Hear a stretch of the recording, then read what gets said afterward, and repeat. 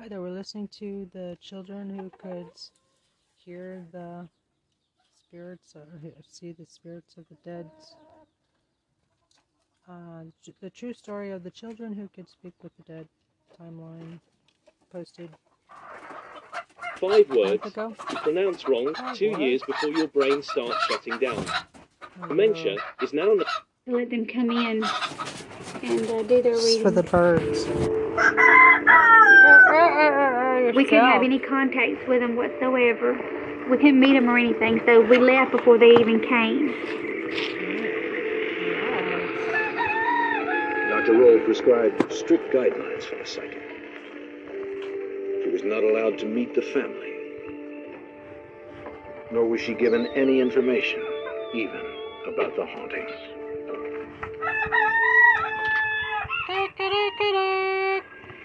The Wyricks were living in fear, plagued by dark figures, their sleep disturbed by disembodied voices.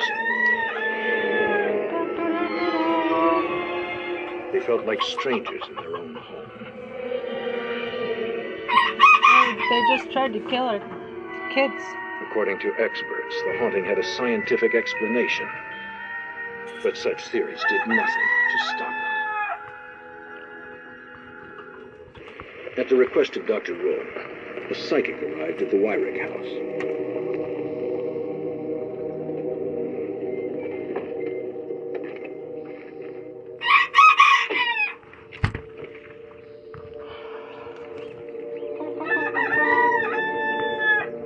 She brought an assistant to document her findings. Wow. The footage could later be compared to the family's claims. What I'm seeing here is just so much, it's thick. It's like a wall of energy.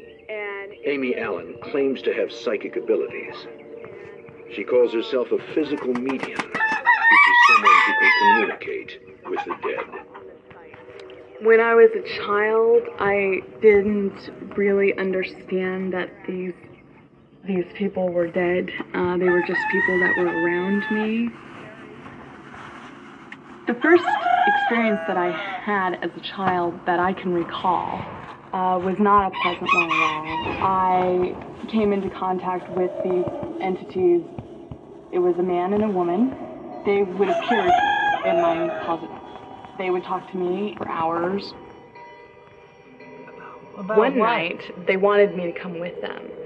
And I didn't understand, being 5 years old, what that meant. So they wanted me to bite an electrical cord. So I bit the cord and got electrocuted.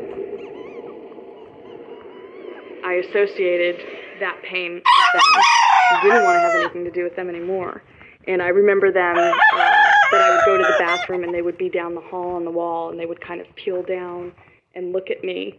And there was a lot of fear. A lot of fear.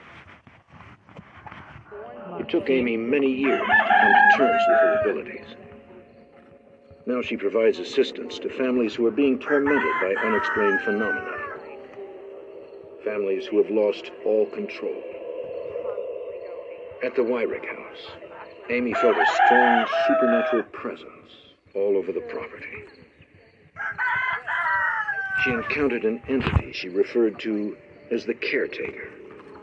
I got simply the feeling that this person was attached to the property, was attached to the houses, was attached to the people. This entity was, in fact, very good. Very good, gentle, and was a protector. Guardian. Is a protector. Like I got initially a caretaker. While Amy sent spirits outside the Wyrick home, she encountered even more inside. The little girl was very solid, to the point where I hesitated a moment and thought that she could possibly be living. And that is extremely rare. Up to this point, Amy had only sensed gentle spirits. But in the shadows lurked a powerful and menacing presence.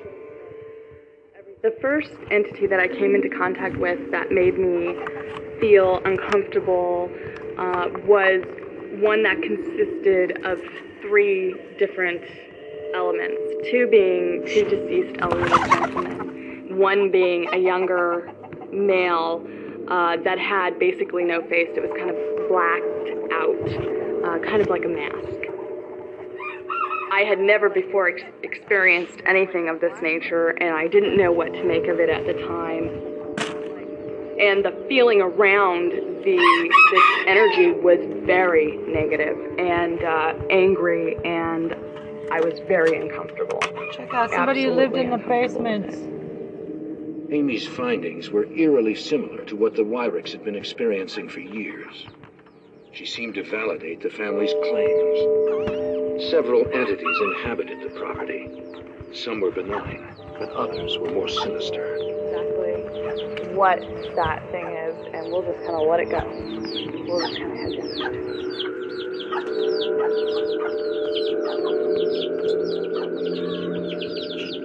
While Amy embraced Dr. Rowe's findings, she also believed that spirits of the dead haunted the property, and that they were drawn to the Wyrick family.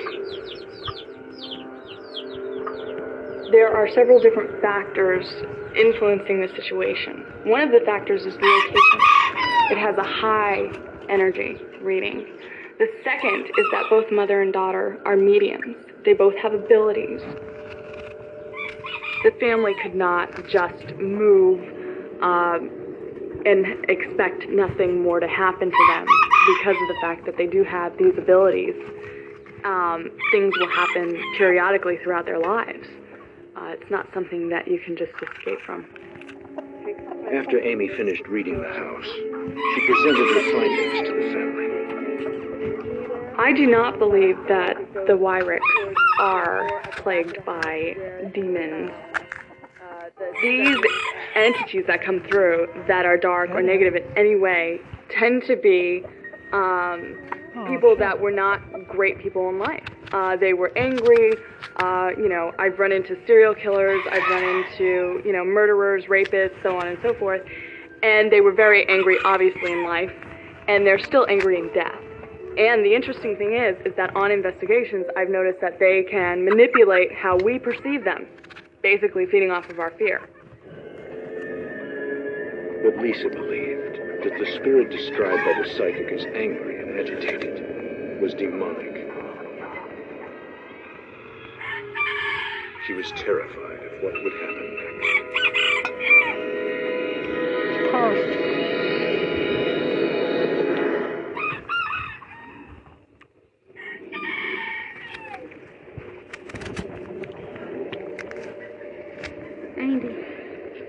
Andy.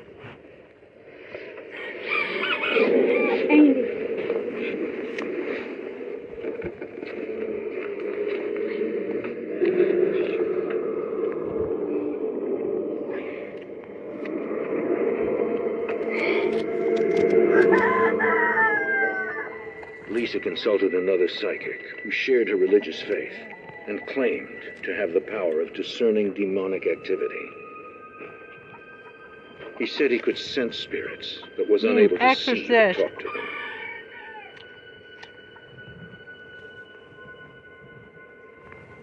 Well, it's not like it's... The moment he entered the house, he detected a powerful entity. It's as if I can just sense his presence. Like right here? It's been more right around this area right here. But this is the strongest? Yeah, right around here. But it's not like it resides right here. This is where it's sensitive.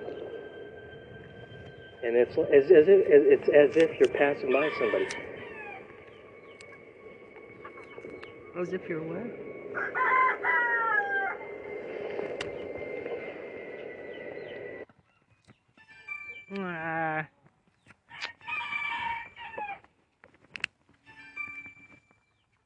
Hands up, busy.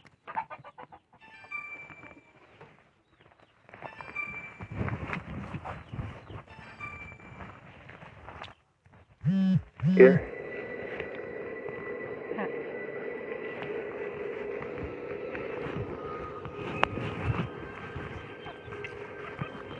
It's very heavy in here.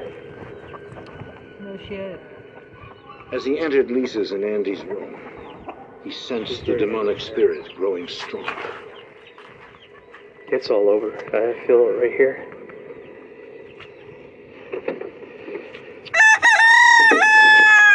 This is what do you call it? Reenacted, right? Right here. Yeah.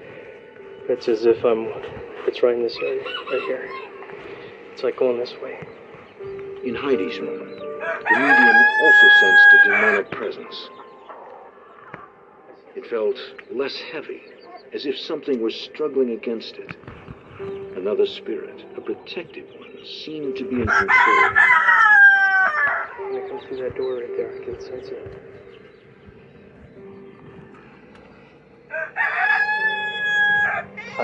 I just sense a presence. It's very strong in this room right here. And as you walk in, the closer you get to that wall over there in that corner, it kind of subsides.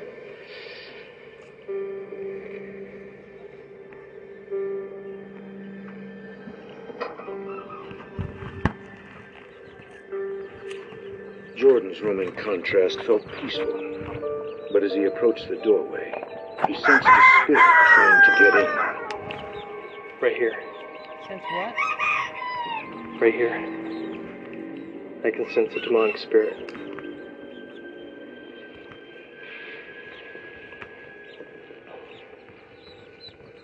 Go, babies. The medium advised Lisa to consult her pastor. Back through this one right here. Did an Through exorcist. prayer and fasting, he felt confident they could loosen the stronghold the spirits had on the family. Everything he said was exactly what they had told us. Tell me to get They out had of there. the same Fuck out of there. feelings in the same exact spots, right in front of the fireplace. Basically, You're welcome here. that Get was out. the entryway from one room to the other.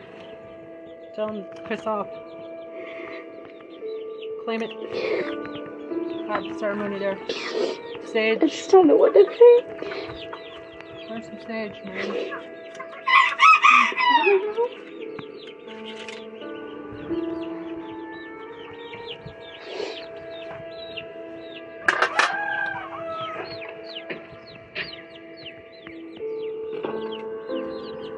What's wrong with you? Why are you crying? Huh?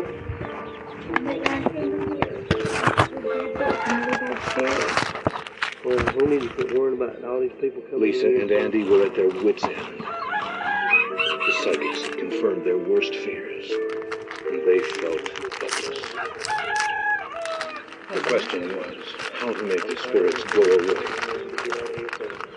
Despite their ordeal, they were still no closer to answering it.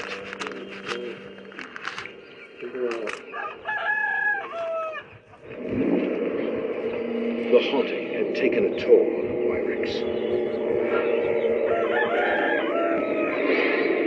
Heidi had seen apparitions for years, but now too had most of her family.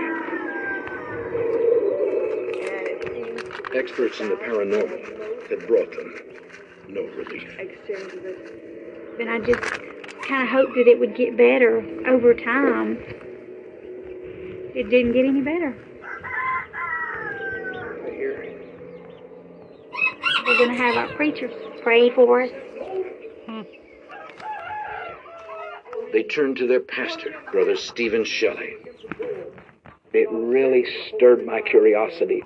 I told the church, this family, the Wyrick family, is a part of us. Their problems are our problems. That's how we do things around here. I know there are various approaches, although I have to confess, I believe that it is demon activity.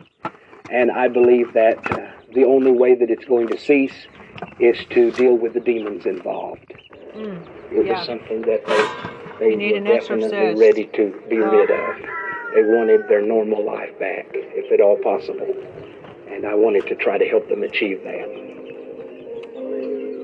Perhaps for anyone who's visiting here doesn't understand what we're doing, we're anointing them with oil.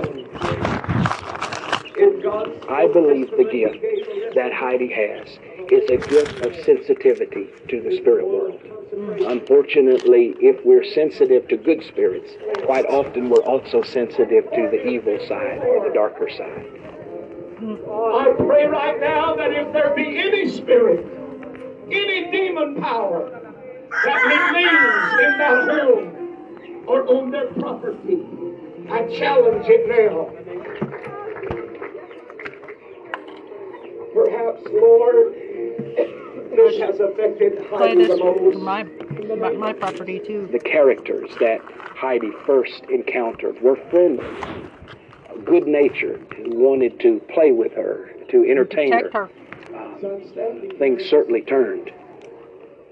The demonic manifestation of scratching her father, that was the demon showing his real nature. I see some new shining gates open.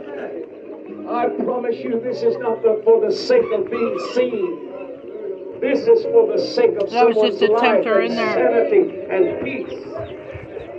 This is serious business for me. I see how the enemy has desired to cause you to withdraw yourself, to draw up into a shell because of the moments of feeling misunderstood, because of the moments of feeling afraid. There are two very powerful forces in the world, the forces of good and the forces of evil. And I believe that all things that happen are motivated by one of the two. I didn't realize that there was hurt involved.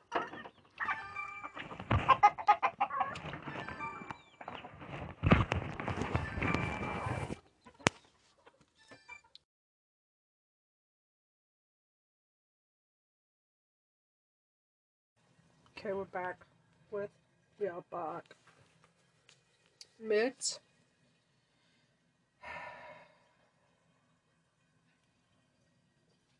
Children who can see the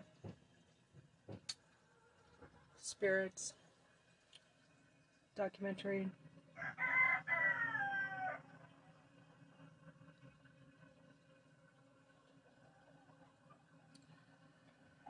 Right.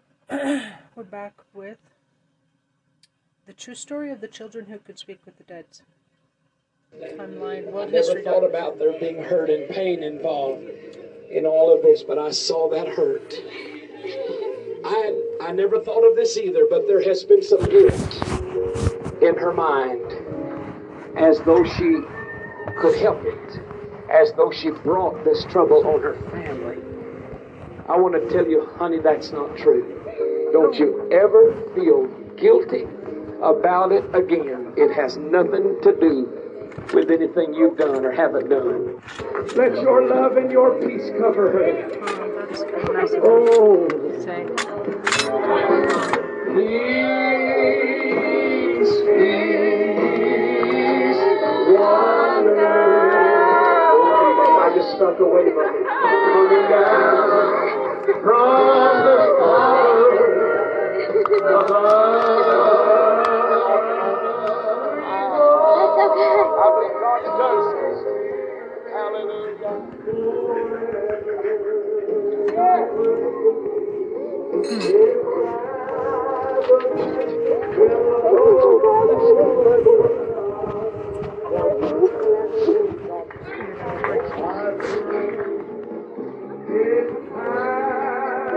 What's going on, huh? What annoying.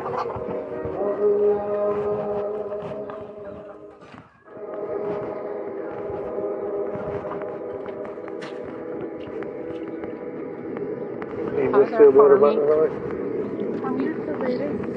You feel better, Heidi? Yeah, I feel a lot better. I don't know, after what he said, I think it'll be alright now. I mean, but you know that he said that you feel like everything that had happened, you kind of felt like it was your fault, and you know it's not.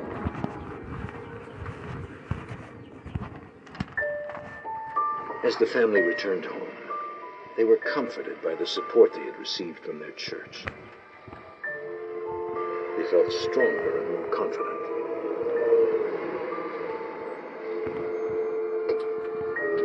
The apparitions, they told themselves, were not going to win.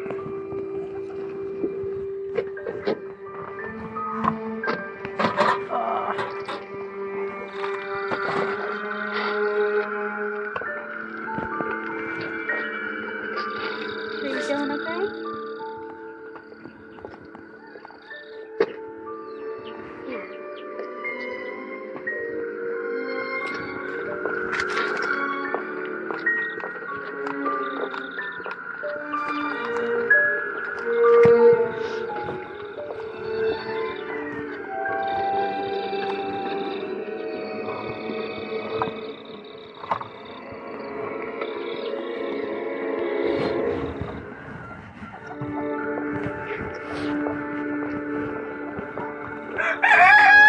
The Wyrics had reached an impasse. What is the real story of January 6th? What is it? Many people have asked that question. Some people have described That's it with happened it. on that Oh day my as an God. insurrection. Is that really right? Our reporters at the Epoch Times spend the whole year investigating. The results are this special report. In it, you will find exclusive interviews and analysis, as well as reporting based on new police body cam footage and internal FBI documents. Isn't this This kind of like magazine evidence provides the of most comprehensive more overview yet of what really took place that day. And now, for a limited time, you can obtain your free copy of this magazine when you sign up to the Epoch Times, which is $1 for 2 months. You will get this beautifully designed magazine delivered to your home, absolutely free, with no shipping costs. When you own this magazine, you can read for yourself the real story of January 6th. As well, share this magazine with your friends and family. Notice he to has let a them know what really happened. Russian This accent. is your opportunity to own a piece of history. It's like a Trump NFT. Trump cards. Hey, let's invest in Trump cards. Ha ha ha. Ha ha. If you are a professor, then stick with me I for am. 20 seconds. What if I told you that there was a proven system to help you get a steady stream of paid opportunities, even if you are a brand new speaker? What's up, y'all? Brittany here with the Speaker Lab, and I am here to tell you that system does exist. It is called the Speak Framework, and it is the same system that we have used to help thousands of speakers Party, earn dude. thousands of dollars in speaker fees, all while having consistent speaking opportunities. And we want to tell you all about it. So click the link on this video to sign up for our free live training. Oh, and one more thing. This is completely live. So come ready with questions.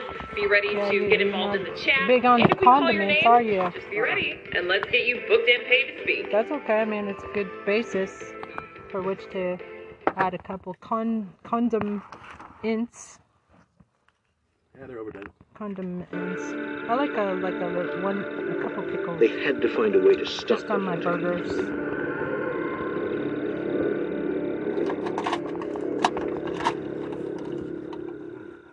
Frustrated I'm out of with Wi-Fi. parapsychology, they sought refuge in their faith I got to Wi-Fi. shield the family from demons. Their pastor, Brother Shelley, anointed them in a ceremony at the church. I do not believe in ghosts. I True believe story of the children who could speak with the dead.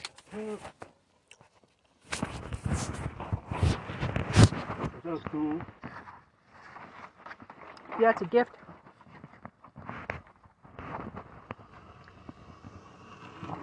Birth. It's also runs in families. To be more sensitive to it. The spiritual world. I think working with satellites and stuff, I think that might have made you even more sensitive. No, I wasn't sensitive then. To energies? I didn't know what I was feeling. I did. I could hear it ring all the time. But I knew to communicate over it. General would come, or captain, or major, or lieutenant colonel. All ready? Get up. Put them in the private. They sit in my office, and they can talk on the phone because everything in there is like You can't hear outside of it. It's all encrypted. Mm-hmm. We got a switch right next to me, like the guy who's plugging in the plugs. Is it like padded wall? I mean, like padded walls, full of equipment, steel walls or whatever. Mm-hmm. Like a bomb shelter in there, full of equipment, both sides, front. Almost, pull the door down. Only the door's the only part that didn't have equipment on it. Right. Power supplies.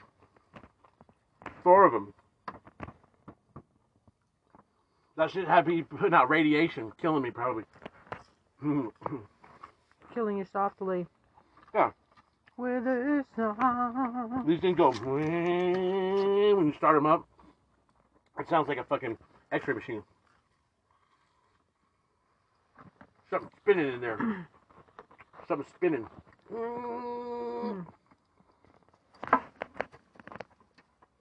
You got all 4 of them going? And It gets hot. They found the Hall of Records for Atlantis off the coasts of Florida and Cuba. What kind of record? In stone or in paper?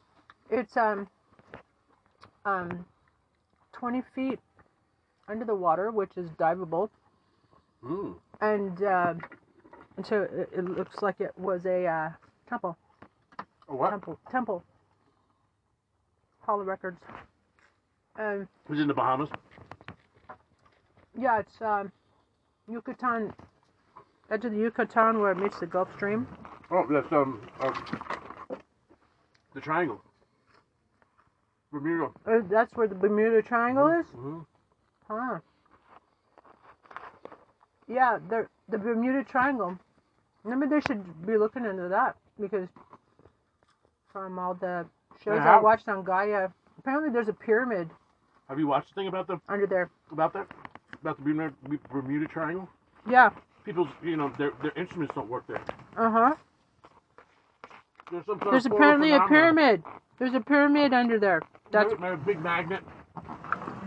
Maybe it's where all the magnet drained off. And they found a full-on spaceship and what? Where? I want to say Greenland. Wasn't it Greenland? I heard about because that. of the before.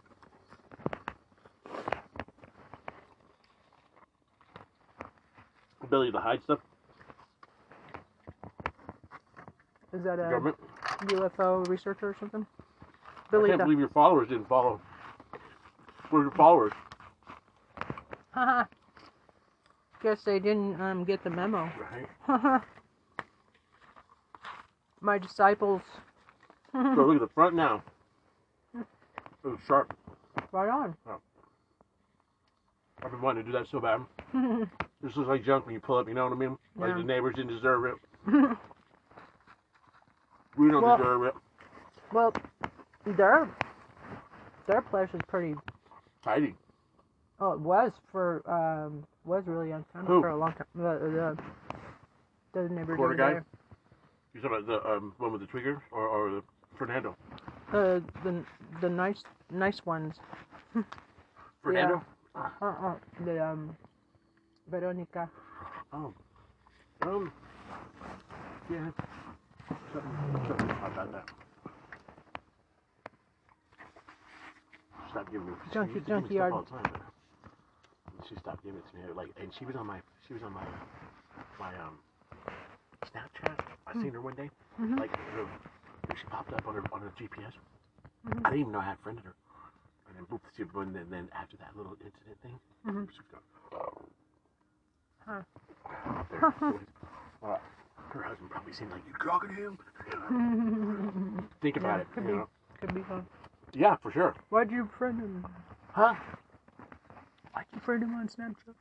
I didn't mean. Yeah. No. I'm saying. I had no idea. That's even. what maybe he said. Yeah, I had no idea. I just, we go through there sometimes. You just like, hey, friend. I don't even know Snapchat that well. It's not one that I use all the time. But now I get it down. I was sent a snap out today. I was in the car and it said ice instead of the temperature. It said ice and then the time. And so I was like, oh my God, Did I fucking wake up in Denver? And I put you know, just like made a video of the flashing of the ice and then the date, you know, and then the time. I say, fuck, I gotta see where I'm at. I don't even know where I'm at. I think I'm in Denver because it was 28 degrees this morning. Yeah, there was ice on the dog food. Yeah, and I think those things over all your birds is doing great. That's keeping them warm in there. That keeps a lid on it so the dew doesn't settle on them. That's what makes it cold. That's what freezes. The dew settles. It can't settle on that. It's good. You're talking about the Oh yeah. The tarps and all that in that area. Yeah. So I got invited to go What to are you see doing, the Christmas Shipper? lights or something tonight. So I'm gonna go 6:30. But I was like, I don't know. I'm not. It just depends on how much I still got more to do. If I can't finish, I can't finish. I got the trailer up that way. So I think I'm gonna go around the loop, and then that way I could pull forward and then kind of have it backwards up the hill. It's not that heavy right now as the other load was, but I didn't want to drive up the hill, then I'd be stuck there. So I'm gonna go that way around there and unload it and make a pathway. You know, I'm gonna get mine and then get this and then I'm gonna come up there and get that one. I might have. Is it hard to back it up to the? Yeah, it's hard either way. It's hard right now. I'm already too much weight on it for me to do it. You can't hook it up to your truck on either end. Well, if you guys help me, like if we put two ropes on it, and you guys actually pull me up the hill, like basically give me a little bit of just your little bit of body strength of holding that. You don't have to be like, you need to pull it with me as I go up the hill. I'll be able to make it up the hill, but you'll just have to help me with a rope or chain, and it will go up when it comes back. It can't go up right now, just like it is right now. It's too heavy. All that shit's in the front. But I had to get rid of that stuff in the front. The front just had to be done. I don't work too hard for that. That's like the last phase of it. It finally looks fucking complete. That's a complete job right there. But that took a lot of phases, man. How many? Fucking 12, 15 phases of that place up there, if not more. If not more. The fucking car alone was 100 hours. Just getting into getting all the stuff from under it and getting all that. Like Uncle John's yeah, car. like 4 hours at a time to get the garbage out. It was impregnated. Chipper's car. Yeah, it was impregnated with. Wasn't that a great move to just like Get rid of them, purge them. Yeah. It feels so much cleaner. Yeah, for sure. I'm like, I mean, they got them fucking cheap, man. I'm like, take it. Just the kid called me up. He goes, hey man, you want to buy this back for me? I'm like, buy one of the vehicles back. I'm like, no. So let me explain this to you. When you buy a vehicle as is and all this, I say, able package deals. So therefore, you got to figure out what to do with it on your end, my man. I said, I can't help you with that. I'm sorry. He's like, oh, you sure? Like, I don't know if I can get rid of, do whatever, blah, blah, blah. And I'm like, you figure it out. You'll figure it out. I go, text me if you have any other questions, but I gotta go. I'm not hearing it. Are you talking about not Shitbird here, but man, the like dude one that kid, you one of helped? the dudes that came and picked up the vehicles. You know what I'm saying? He wanted me to buy it back from him. We went at 4 a.m. or whatever to see if the car was still there in the parking lot. That car. That's something like that. It wasn't that car. It was actually his truck. He wanted to bring Shipper's truck back. I'm like, oh no. No. Oh right. Yeah. Yeah. No. Why? What happened? What was wrong? He just because he thought that doing the abandoned title was too long, or he's like, guys, or he was looking at the engine too. Maybe he said something about that. He's like, I don't know. He was a question. I was like, I didn't want to hear it though. I was like, I wouldn't hear none of it. He was talking about if it don't run or it don't work, it doesn't matter. Part it out. Sell the fucking tires. Sell the fucking suspension. You guys, I said, you're a young man. $500. Yeah, do this. Do it, man. Do it. You got it. And I hung up and I said, don't, I didn't say don't call me back, but I said, call me if you have any other questions that aren't, will I take this or take that? Because will I buy this back from you? The answer is no. It's as is. And that's it, man. I want to hear it. And you just called out of the blue to ask if he could. Yeah, like 2 weeks later. That was like 2 or 3 weeks later after, and I'm like, no, let me give you some advice, bro. You're new in the game. Tough it out, salve it out, take the parts, take it off. If not, call a tow truck. That's them right there. You can hear them clear as day when they're working right there. Oh. Yeah, that was me. No. Oh, it's weird having them, like now, now the voices are right there, But I always annoyed them. But you see what he's building now? You see what he's building now? Like a fucking solid frame. But he put the wood on the far side. He put the pipe on the far side. Tell him something down there. He's protecting that area.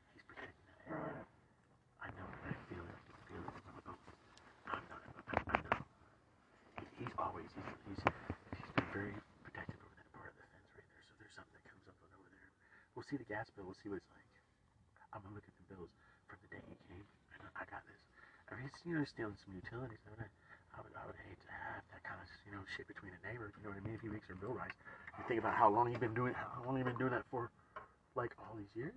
Like, you know, we're talking big, you know, like not just on the here and there, but you know, like it's a big thing. It's a big thing it's a really actually a very disrespectful and nasty thing to do to a neighbor, you know. But I've seen it in California. Oh yeah, I've seen it in California many times. I've gone to houses and I'm like, there are power problems. I'm like, your breaker's not in this box. The breaker's in the other box. You know what I mean? Like stealing power. So I got a breaker over there, stealing it from the fucking, you know, from the landlord, or from the landlord, or from the landlord to the tenants. I've seen it both ways. Yeah. If you don't own it, then, you know, it's kind of like, yeah, I guess it is. You know, that was the one thing about my whole gig of growing. First day I came, I didn't know nothing. You know, you can't use that as an excuse for anything, but, you know, they tap the, like you had here, like these are easy tappables. You're in. You can get as much as you want. People probably have done it. Tapped into the electrical. Yeah. Get free electrical. No charge. By going in the box and just tapping into it before the meter. That's easy. That's elementary. You just wear some rubber gloves and you like hook it up in there. I'm not scared of electrical. But that box scares me because it's falling apart. It needs to be done something about it. At some point, we need to get a new box, a new main breaker, and pull that thing up. It's dangerous. It is dangerous. As long as nothing can go through there. The dogs made it worse, you know. They've knocked the face off the fucking thing, off your electrical up there. It's got to be done at some point, you know. But I don't know what he's doing. I don't know what he's got, but he's pretty protective over that area. Like, you need some help? No. Like, you know, I just try to give people a chance, you know, like. But when I find out something like that, it would be very disturbing to me. Like, it would be very, it's a little bit much, bro. You know what I'm saying? Like, there's a line that comes. You know, think about this. That line that comes out the back over there, under the, there's a. I don't know what that line is. I think it's electrical, not just water. I think it's electrical. That line that runs by the fence. There's a line that runs by the fence. It's a pipe. It's over there by the back gate, and there's a line. You see it run along the fence, and then it goes underground. There's water. There's water up there. I know there's water up there, but it comes from somewhere different. I don't know if it comes from that pipe or not. But that, you know, it's on the other side of the fence. Yeah, and you can tap into. Yeah, and plus, right down there, you have a septic down there too. Is there an electrical cord? Say. There's a septic there. It could be an underground fucking passage, just like you said. Have you ever sit in your house and you feel like things are shaking, almost like a little minor earthquake? Huh? How often? Yeah. I feel it all the time. I feel it like I feel it at night. Like right now, I don't feel it. I know I don't feel it. Now, I think I'm crazy when I have to look at a bottle. I'm thinking, is it the wind blowing me around? It'd be calm as fuck outside, and I feel rumble. And I look at the water, and the water's just barely moving too. Like people are down there, something down there, like a little small earthquake, like just a consistent rolling, just it doesn't stop for like an hour or so. I feel it for like an hour, and then it just goes away. I don't feel it no more. But that's crazy though. That's cray for the baby. Where's my smoothie? Got your fill for the day. Here, maybe you want one of this. Here, is there a backup smoothie? Here. How about that? What aloe. Strawberry aloe. Oh. It's really good. All right. Open it up. Try it right now while it's cold. You can't let it get warm. It tastes like shit. It tastes terrible. Try it right now. Here, take this one. It's hard to get warm. Here. When drink this one right now. Make your stomach feel. Make your stomach feel like perfecto. This is the best. You let it. There it goes.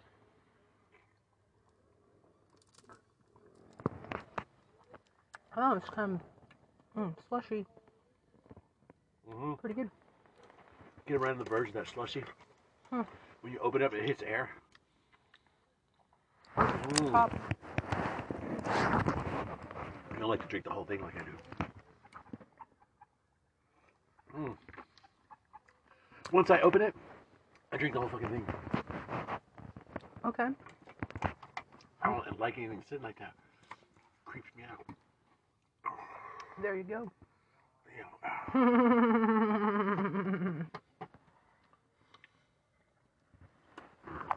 Lovely. All right. I'm gonna do some refurbishing. Okay. Refurbishing. Catch you later. Oh, is this mine? Who's down here? Sure. Oh, that was for you. Yeah. Cool. Go ahead. You made it with the marshmallows? Yep. It's good. It's good. It's got the chocolate Cheerios in it. Mm-hmm. It's delicious. Aight.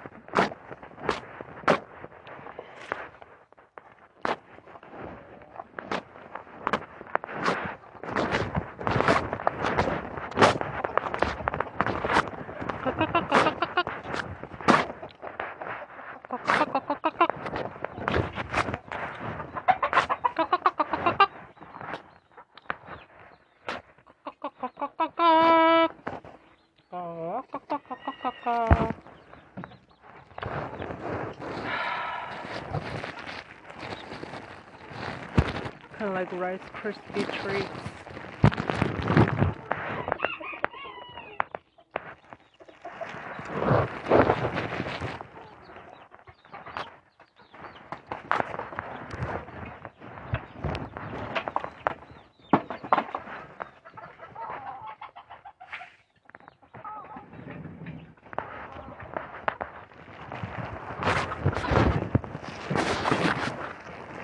Right, just that.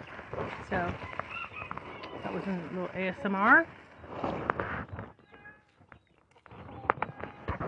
The hashtag Comfort America, Heal America.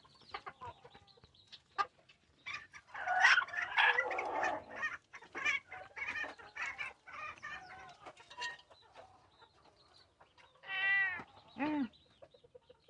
That this was the work of demon spirits. From the beginning, the Wyrick family was targeted. They were marked by evil spirits, and until they're ultimately cast away from them or driven away from them, these demons will follow the Wyrick family wherever they go.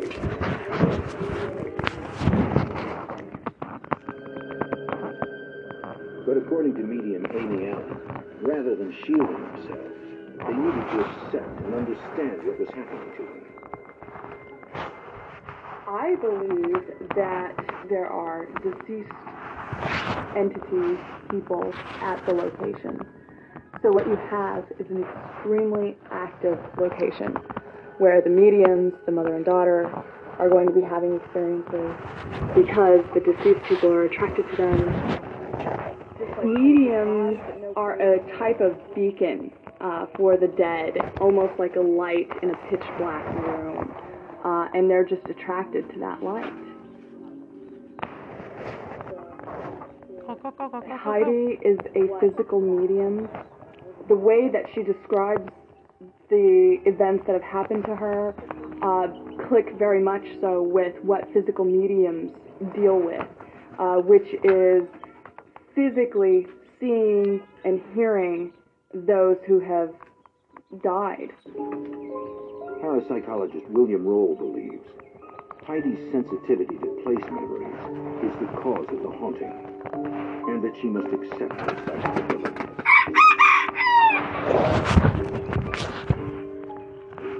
She must accept what? Many people are convinced that haunt experiences are evidence of life after death. In a case such as the Brody case, at least fragments of deceased individuals continue to exist. If you are psychic, you have an additional mode of perception. So for people who allow this to happen in their lives, they are at an advantage over the rest of it. Heidi displayed psychical abilities, psychic sensitivity. This is possibly genetically based because her mother and grandparents also have reported experiences like this.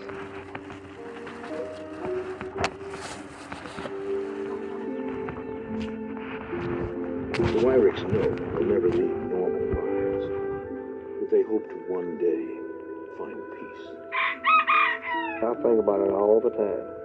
I mean, I lay down at night, and I'll sit there and lay there, you know, and I'm just wondering, you know, is something gonna happen? And I just finally go to sleep and nothing happens. So if that's what it takes for me not to see nothing, is to have to think about it all the time, I guess I'll just have to think about it. Having faith is the biggest part of it. You just have to have faith that things are going to get better. You just have to go on. I don't feel that I want to move anymore because I'm not going to let it win me out, make me move out of my own home. You know, I just have faith. I have faith in the Lord that, you know, that how do I outgrow it? Or, you know, that it'll eventually leave us alone. That it has gotten better over the last several months. And that's just having faith.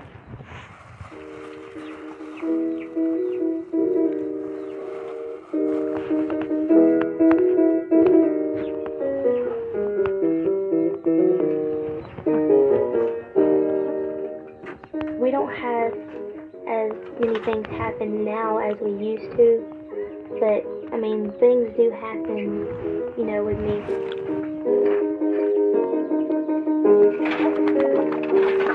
With everything that I've seen, you know, being able to see things, I don't think it's a curse.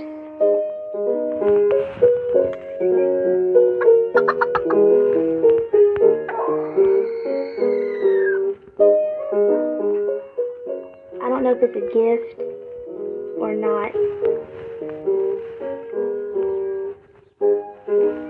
Now that I'm older, I just, you know, kind of wish that, you know, all of it would leave me.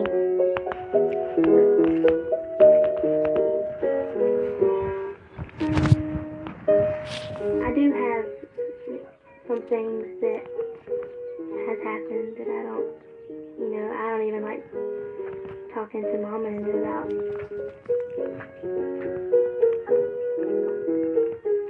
They know most of the things, but just, you know, some things, I guess it's just, I'll probably just keep to myself.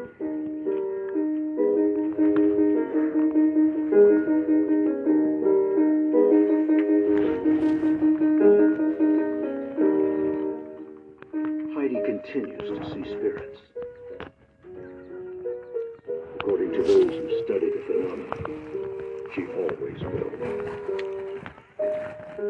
And there is nothing she can do to stop it.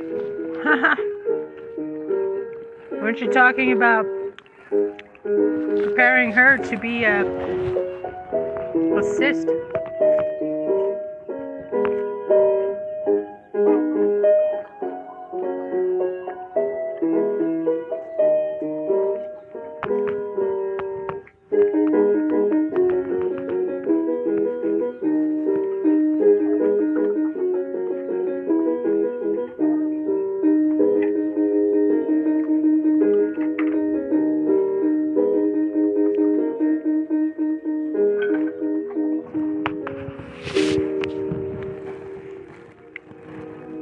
Got some amazing skills.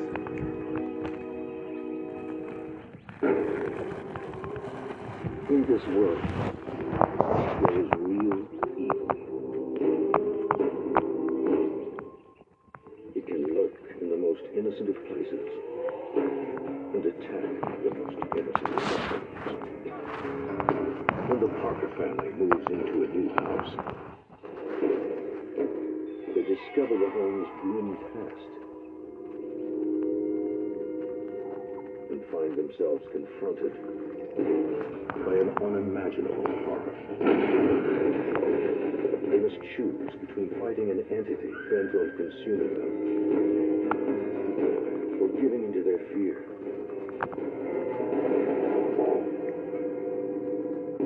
To win, they must rely on their faith and an exorcist to stop the destruction of their family from the haunting.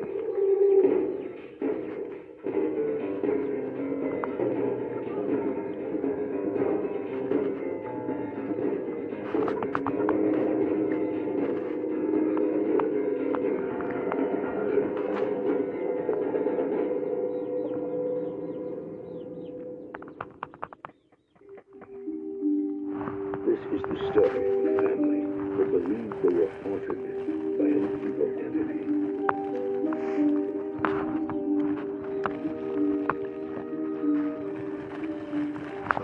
Oh, thanks, Judy.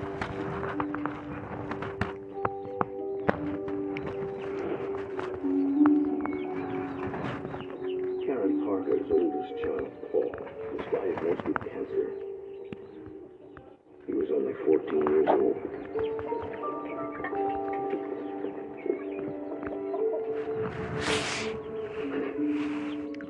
Doctors gave Paul 6 months to live, unless radical treatments put his cancer into remission. Karen was devastated. I didn't think he was going to survive the treatment.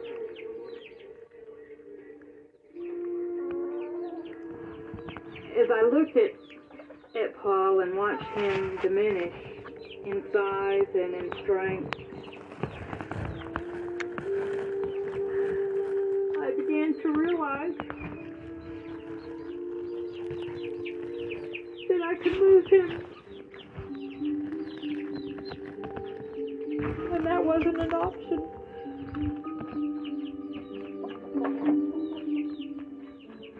The Parker family lived in upstate New York. But Paul's treatments required him to see specialists at a Connecticut hospital 300 miles away. The 8-hour daily round-trip commutes made it impossible for Karen to take care of her family. And the long hours on the road were taking a toll on Paul. I decided we had to make some changes. And I knew the best option was to get him closer to his doctors. I discussed it with my husband and he agreed he could transfer to a company in Connecticut. So I began looking for apartments in the area.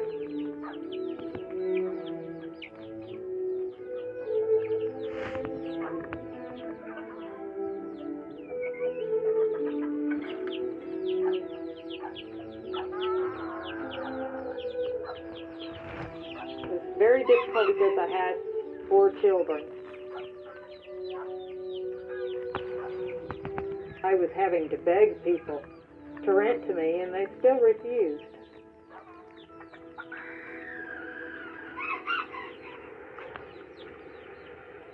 Despite the dim prospects, Karen persevered.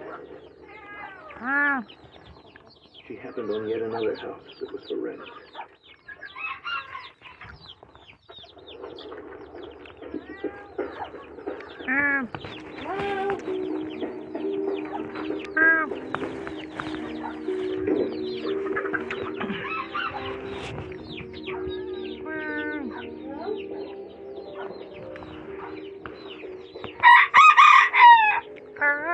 Yourself. Hello? May I help you? I saw the bird sign outside and I wanted to Although the interior was being renovated, the work crew allowed Karen to see the house.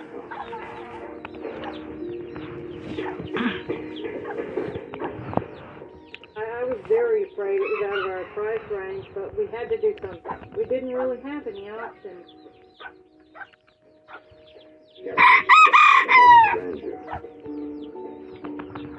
It had beautiful hardwood floors, paneling beautifully finished.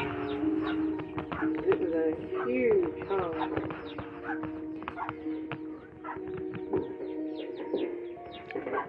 The kitchen is just big enough to cook for her large family.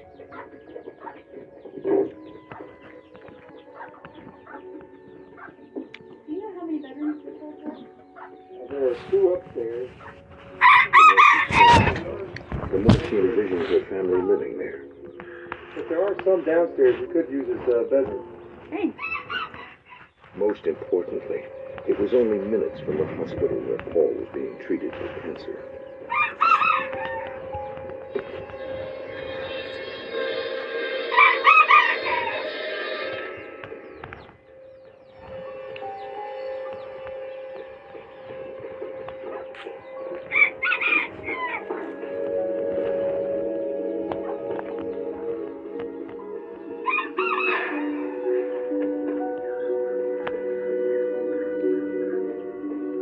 I looked around the house. It had very large rooms. It was perfect. Do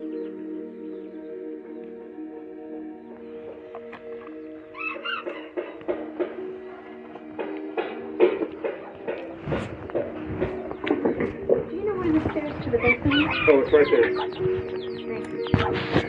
She hoped the basement could be converted into additional bedrooms for her oldest sons.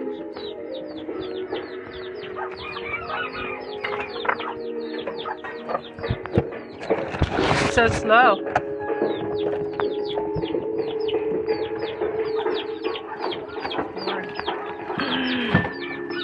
They should speed it up. And I thought that it was going to be nice when they finished it.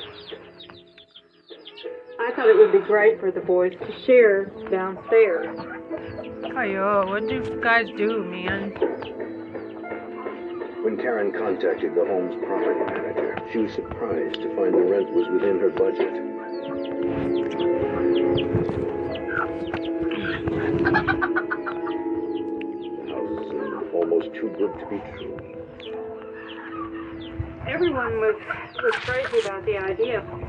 Getting Paul close to the hospital and his doctor was the most important overriding thought in the entire family's mind. So they were happy to be moving to Connecticut. Karen and her husband moved a few things into their new home. It was Ed's first look at the place. Living room. Dining room, kitchen. 2 bedrooms upstairs. Closet in here.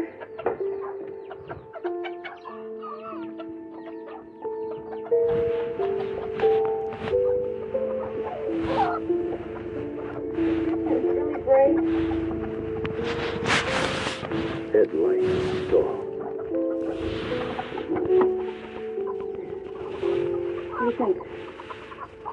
Great.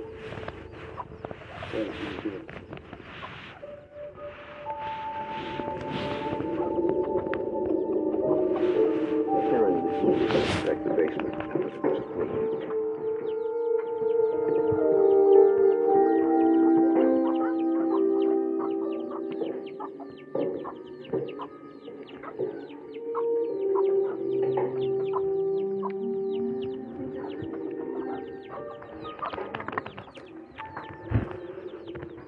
There was at least Hi, babies. back she hadn't seen.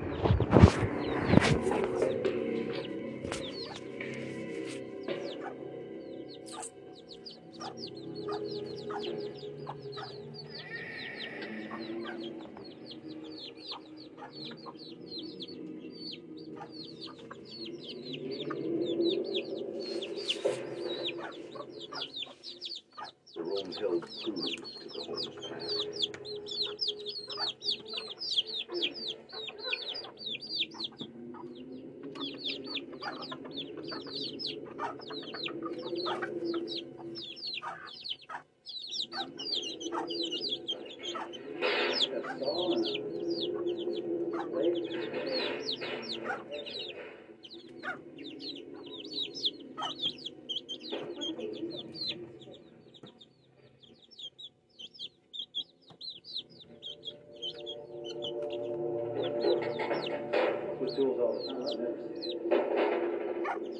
Rent was so inexpensive.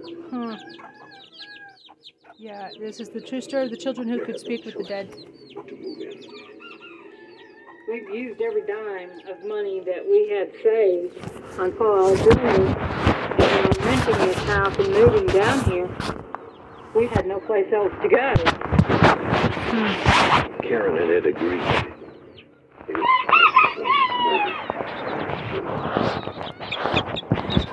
Look at this beautiful baby.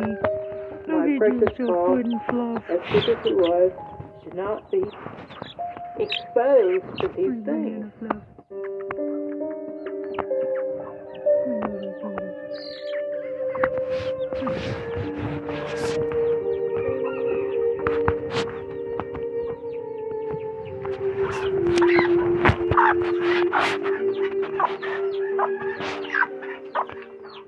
I did not want Paul to think about death at all.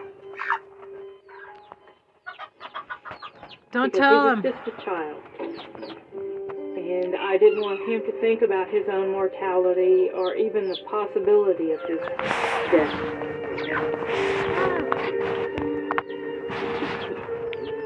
So, don't let him in there. But as they passed the cemetery next to their new home, Karen realized that was going to be very difficult.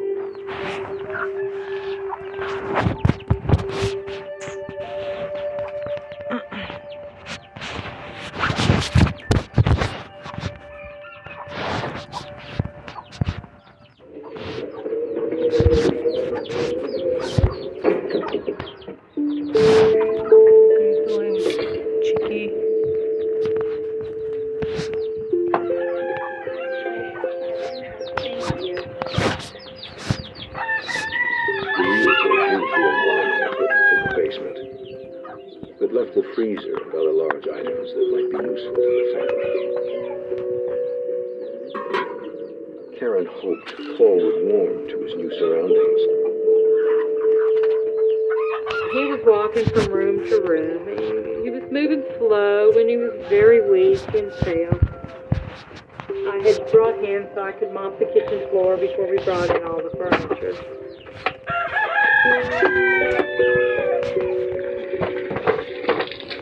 But as Karen began to mop, there was a sign.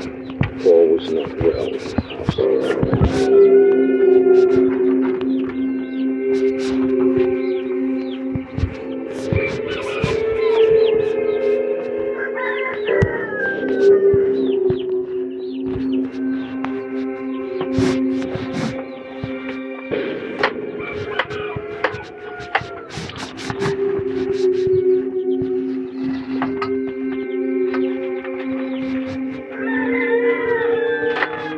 It was a sign that could not be ignored.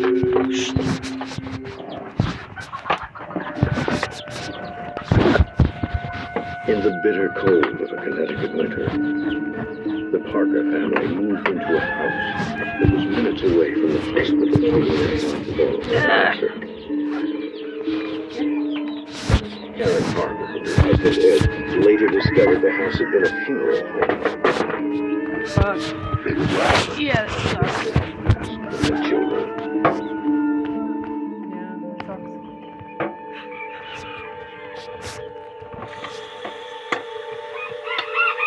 Then something happened that made that impossible.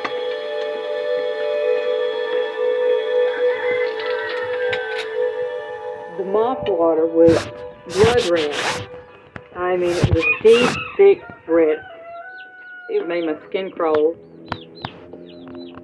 What's wrong with this floor? I started to get nervous that I was ruining the floor. Was what?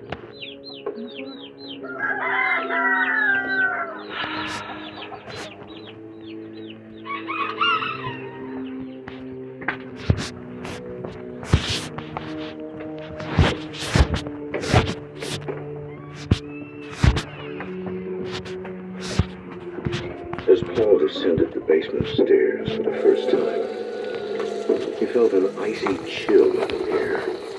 Holy shit.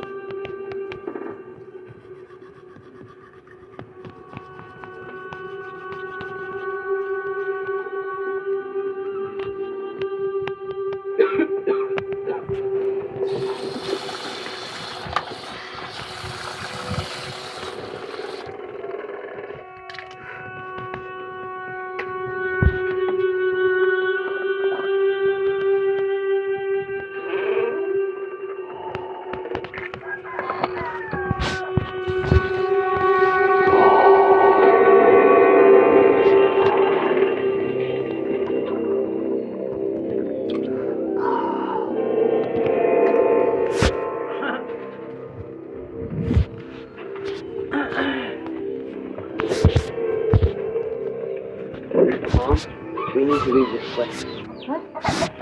He was scared to death. He told me of a voice that called him by name. And I thought this was an inner voice. I didn't believe he was really hearing someone call his name. Fucking A. And I'm looking at my boy, my sick boy. He is so close to death that he can sense that this was a funeral home. I didn't know what to think.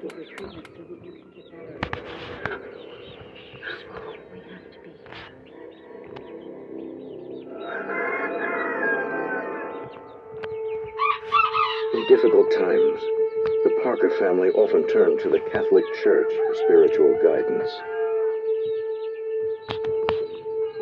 I took Paul to the priest that had married my husband and myself and asked him to do a healing on Paul. Well, he put his hands on him and he prayed. We ask this with our Lord Jesus to heal those who believe. Amen. And why don't you get an exorcist? Why don't you Google exorcist? A short time later, Paul's siblings moved into the house, including his sister Connie and his youngest brother Mark. What are you doing? Oh, these babies. You have to get a tour. There's a lot of room. Bobby was Paul's closest brother, only 2 years younger than him.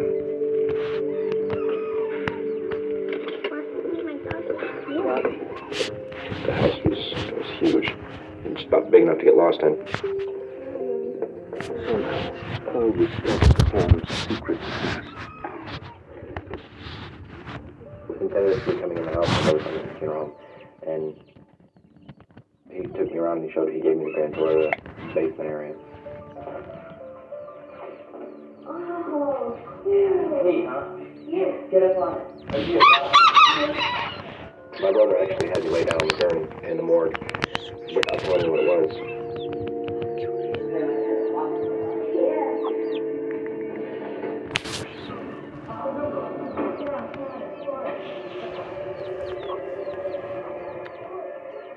It did freak me out real bad, but I didn't want to run because my older brother, I had to look tough around my older brother. It was pretty creepy. It scared me pretty bad.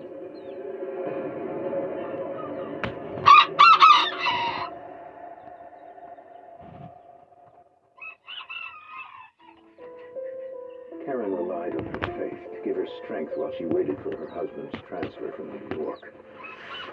Although Ed would be home on weekends, she still had to run this strange new house alone.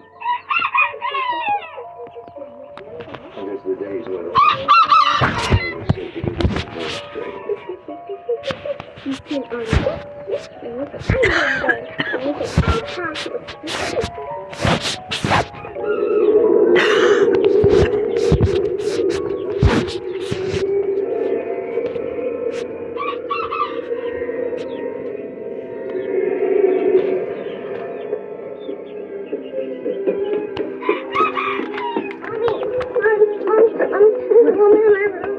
told me that there was a woman looking at her in her bedroom. What I noticed the most was she grabbed hold of me and wrapped a hold of me, and as I touched her, she was trembling all over. And I mean trembling. And she wasn't a skittish child, so it was very unusual to feel her trembling. Sam's inspection of the room shows nothing out of the ordinary.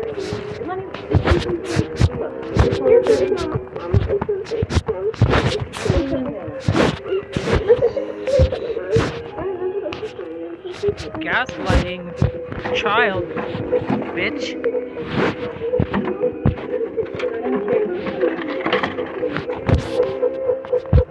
I know that Paul told the other kids that it was a funeral home because that's what brothers and sisters do. They confide in one another. and it really made me angry. I thought for sure the boys were playing tricks on her. Stop it. Hey, I just came from your sister who is scared to death because she thinks she saw a ghost. Stop playing tricks on her. She is too young. Where? I didn't help her.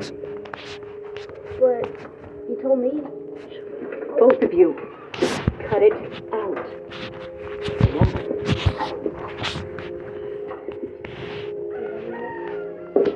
Karen was feeling the stress of running the household alone.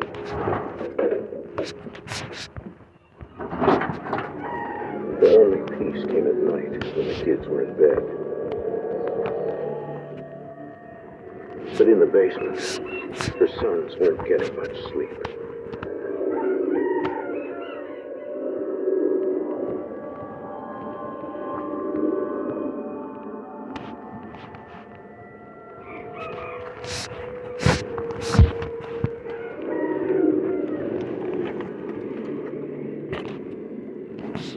You could see something moving around, and we thought it was shadows at first.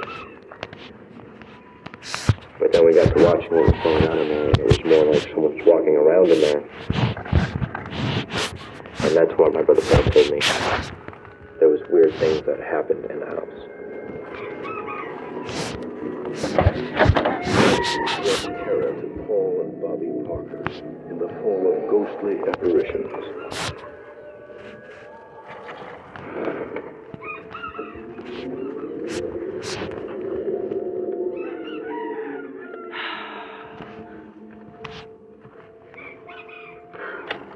By morning, the boys had moved out of their basement bedroom and were camping out in the living room. What are you two doing in here? We saw a guy in the basement. He was in the lab. And it was really dark and we couldn't see him. This is last night? Yeah. How did he get in? I don't know. He was just there walking around the lab. Honest? Yeah, we both saw him. Well, I'm gonna start charging rent if he hangs around. He was there. Okay. Honest. There's a man in the basement.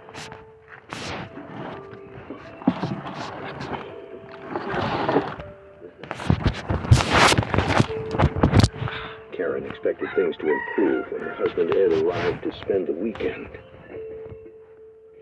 He'd convinced the boys they had nothing to be afraid of. Do me a favor. Why don't you go downstairs and get some bread out of the freezer so we can have some toast.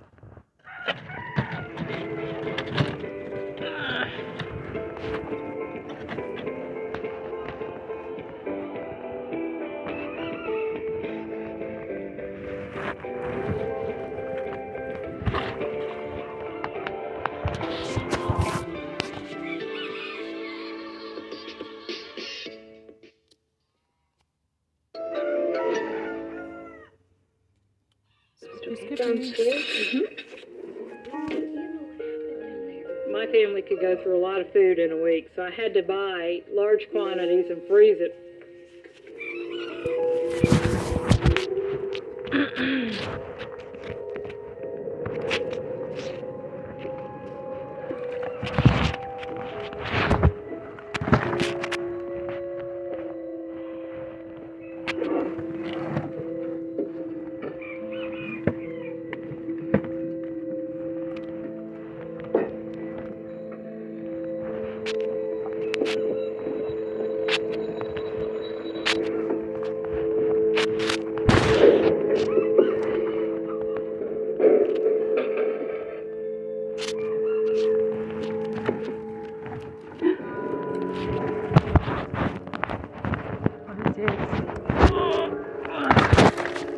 I thought I was losing my mind. I know I set the table, but the dishes weren't there.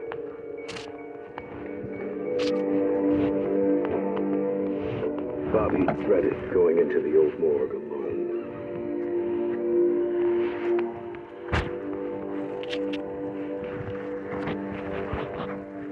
What the fuck is that still doing in the house?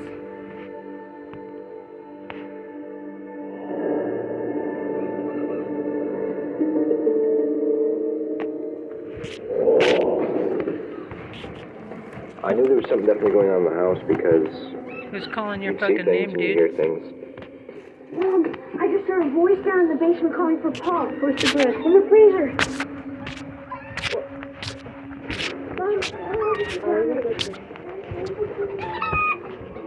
I just thought the house was haunted. You'd hear a really deep, grimy voice. I didn't think I was going crazy. I didn't think my brother was going crazy. I thought it was something in the house. I thought, Paul's got you scared to death, hasn't he? Karen didn't believe the house could be haunted. She thought its macabre past was fueling the chase.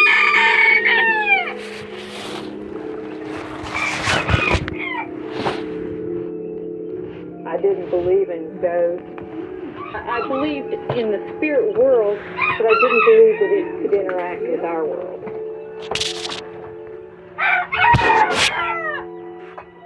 You never saw The Exorcist? Of course, I didn't hear a voice calling from the freezer.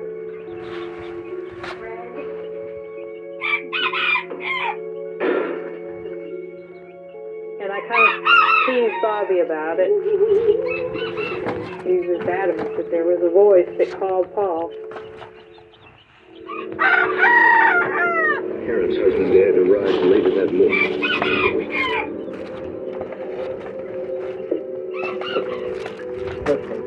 I know about the story. With the kids already gossiping about the home. Ed and Karen acknowledged they were living in a former funeral home. But they said it was no reason for the house to be haunted. It's just a house. It's a house to pay the peanut parlor. It's just a house now. That's all. He's not buying a basement though. That's why I said we did. You can't argue with two people. Look, it's a new place, a new environment. Take some time to get used to it. My husband was pretty much of the same mind I was, that there was nothing real in these stories, and that we had to find a way to put a stop to them and get the children to stop being afraid of the house. Ed asked Paul to set an example for his brothers and sisters and not fill their heads with ghost stories.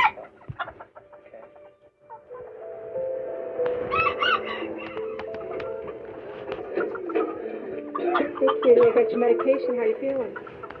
I did look up to my brother. He was everything I wanted to be, you know. Before he got sick, he played sports and everything. He was easygoing. And then after he got sick, just a lot of stress on my family.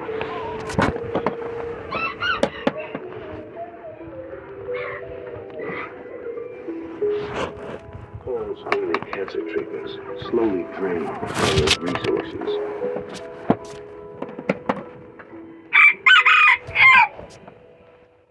Yeah, it's because we don't have Medicare for all. Your government doesn't think you deserve it.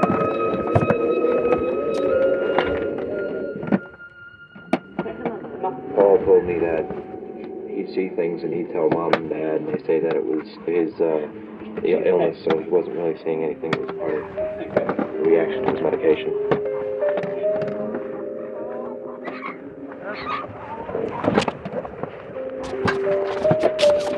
Ah, Shiza! His mother thought his mental health was deteriorating.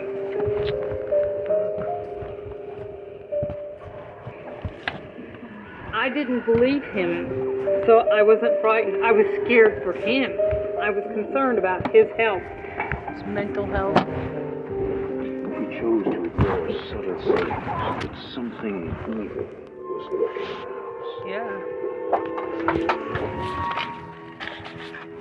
I noticed these crucifixes were disappearing. Never quite knew where they went. The what was disappearing? At night, the Parker children reported seeing ghostly apparitions in a house they knew was a funeral home. They were frustrated when their parents didn't believe them.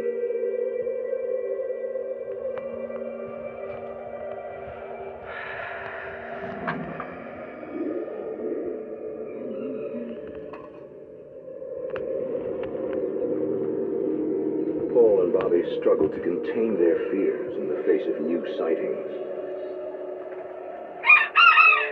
It looked like they were looking through papers. They were picking objects up, putting objects down, talking amongst each other, and it sounded like four guys whispering, but you could still hear them talking.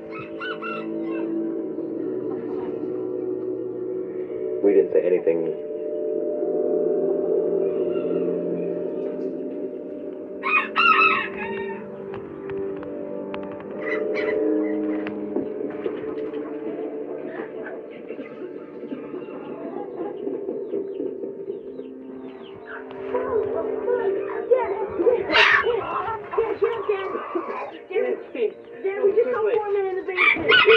For Ed and Karen, the middle of the night disturbances were becoming routine. Please, Dad, they're there. Come on. Sure.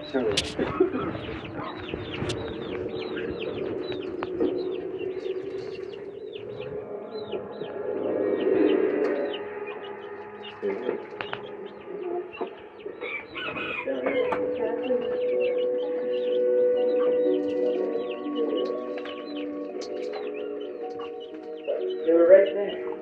Where? Over here? They described these men as being in dark clothes or something like that. I went from room to room looking for these men. I didn't see anything, so therefore they didn't exist. Ed was determined to prove no one could have gotten inside their house. They checked the doors, they checked the windows, and everything was locked up tighter than a drum. There was no way anybody could have gotten the house. It was just a dream.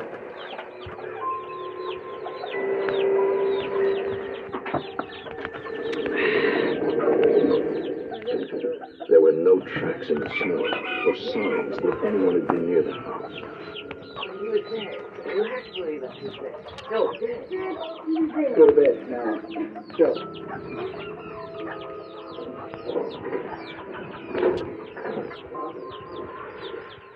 They were here, all of them. Ed was weary of being woken up on a nightly basis.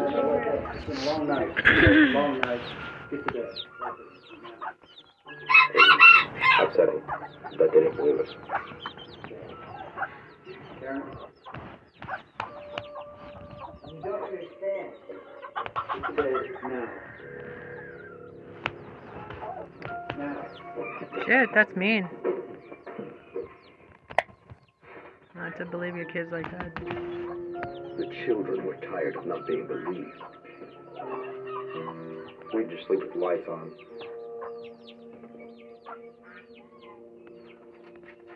When something happened to one of us, we tell everybody because we need someone to hear us, to let us know we weren't crazy. So we talk amongst ourselves, and that way you don't feel like you're crazy because it's not just happening to you. That's where we got our strength from, was each other, because our parents didn't believe us.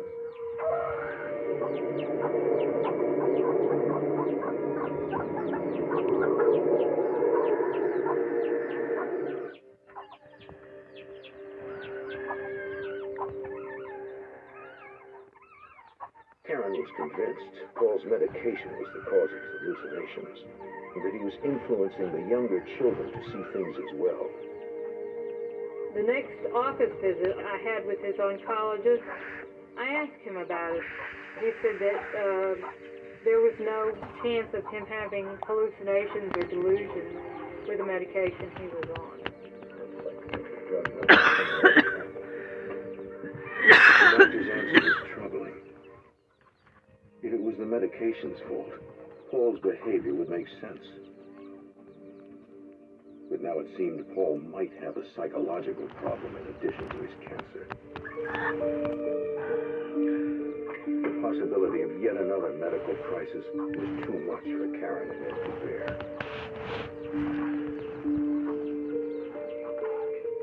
At that point, him and I both were working all the hours we possibly could.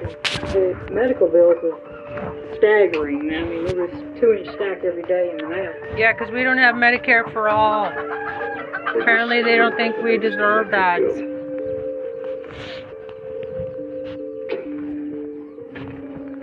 He quickly isolated the cause. The children were keeping all of their lights on when they slept at night.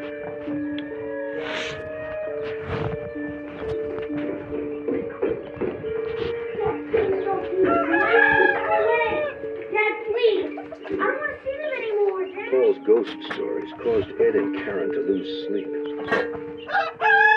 Now they were costing the family money. Costing the family what? Ed removed all but one of the light bulbs.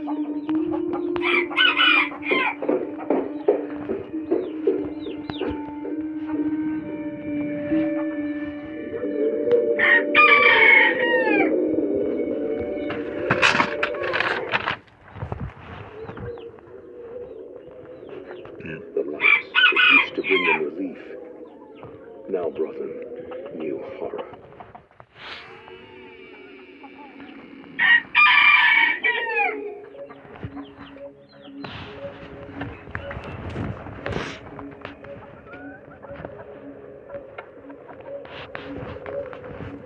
Hi, Dr. Finn. And there was my sister Connie. And she was flipping the light switch on and off. The lights were coming on and off, even though there was no bulbs in it.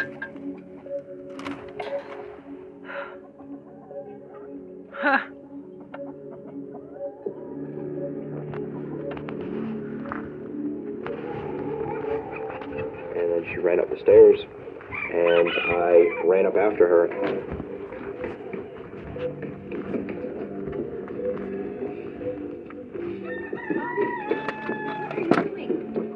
Where's Connie?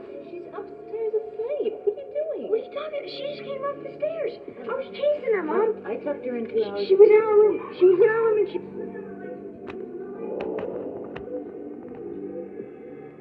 You can go check for yourself. I put her to bed. Your father and I... And my mother said she didn't just come down to your room. She's been in there for 2 or 3 hours. And I didn't believe my mother, of course. So I walked back there and I looked. She was sound asleep in the bed.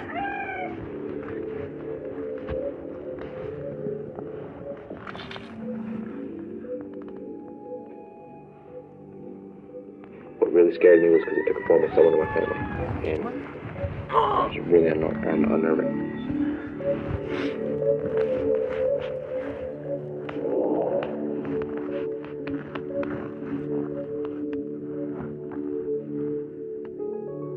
Paul quit trying to convince his parents that something diabolical was lurking in the house.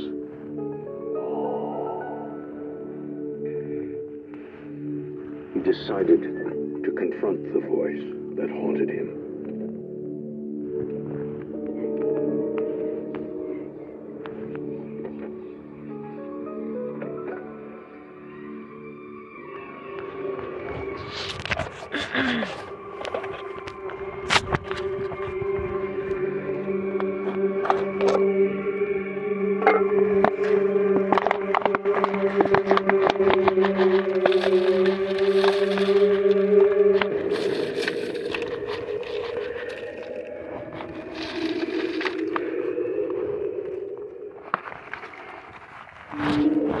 In the bone-chilling cold of a Connecticut winter, cancer victim Paul Sounds like the Twilight Zone. his own family.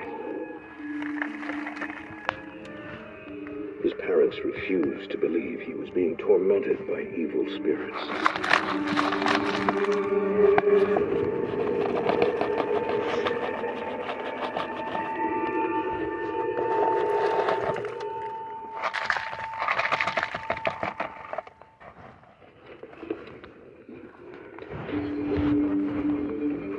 A disturbing change came over him. Him and I were very close. And he just started gradually pulling away. And he started becoming more reserved and quiet.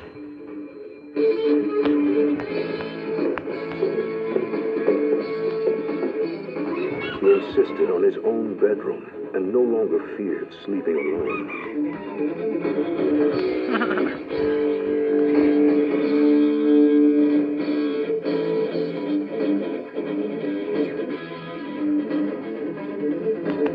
that's pretty kick-ass guitar, actually.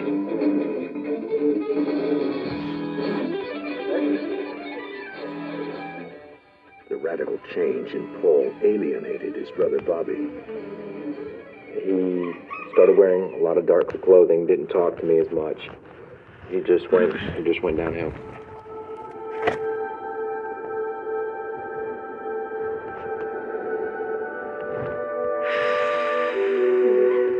Oh, you lamb. It's normal. Remission. That's right. Well, Paul seemed to be suffering from mental problems. His physical condition improved. I'd just like to see him back in about 3 months. We can make the appointment. But Paul seemed to take no joy in the astounding news. All right, honey, you ready?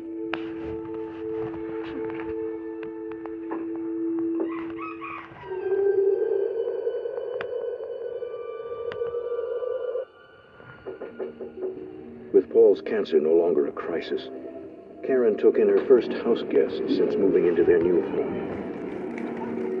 Her 17-year-old niece, Teresa. My mother and my father were divorcing. Just didn't work out too well, so my aunt called him and invited me to come be with them. We were pretty close.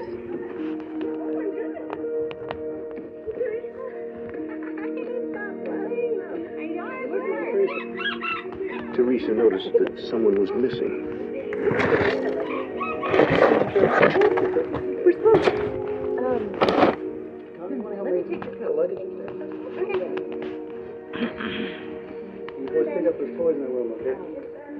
Paul and Teresa had always been good friends.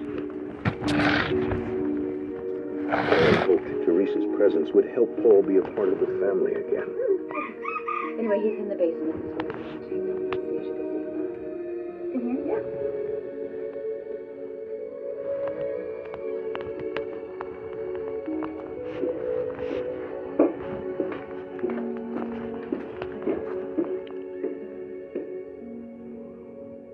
Paul was a good kid.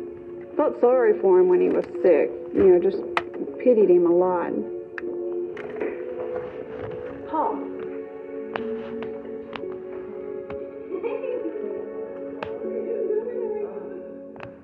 Paul was a lot different from what I had remembered. He went from this really sweet kid to being angry. It was almost like he had this meanness coming over him slowly and was not a happy person. While Teresa was surprised by the changes in Paul's appearance and disposition, what he was saying concerned her the most. Paul would tell me about how he had heard things and seen things, and Aunt Karen and Uncle Ed did not believe him.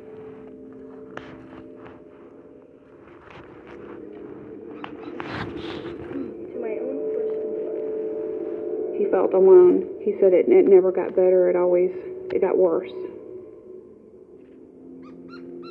And it went from, you know, I heard this thing scratching on my door to this thing won't leave me alone. He's at my bed every night and he's talking to me. He would talk bad about his mom and dad. And would talk bad about his little brothers and sisters, and it would tell him to go do bad things to them. Wow. The look in his eyes that you would see didn't seem like it was him. He was just not himself. I know what the problem is in this house. You are. You're just like you don't even know what's going on. I know what's going on. It was like suddenly hate was a part of the household. You don't even know what's going on. How can you Doesn't matter. It's my house and you're going to live by my rules. You understand what I'm saying? They were arguing at this point about Paul's behavior. Everybody's seen it too. You're the only one that doesn't know what's going on. You've got them so scared they're not going to say anything else. You can't even tell me that you walk away from me. Because he was just getting out of control.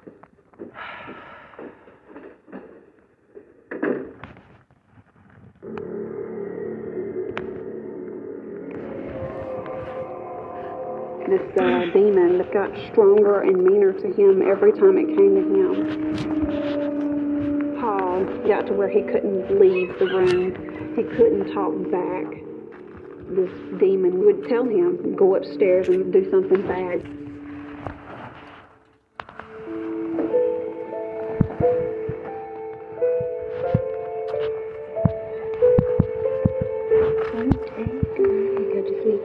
Teresa didn't want to violate Paul's trust, Not so well, no?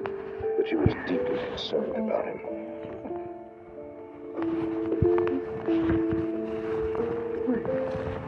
She told his mother about some of the dark thoughts he was harboring, and the demon that Paul believed was controlling him. There's something wrong with him.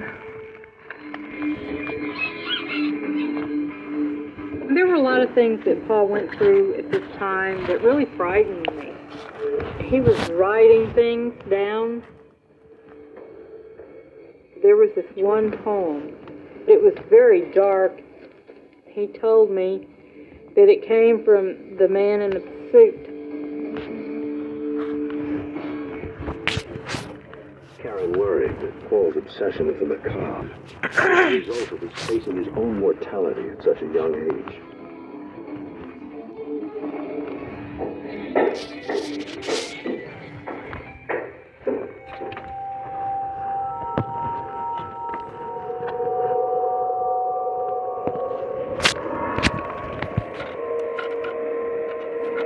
Only one person could have exposed Paul's innermost secrets to his mother.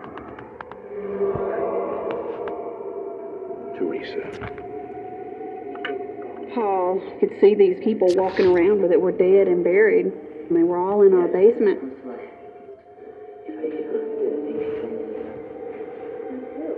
He was told that this demon was going to do things to him if he didn't listen and do what he was told.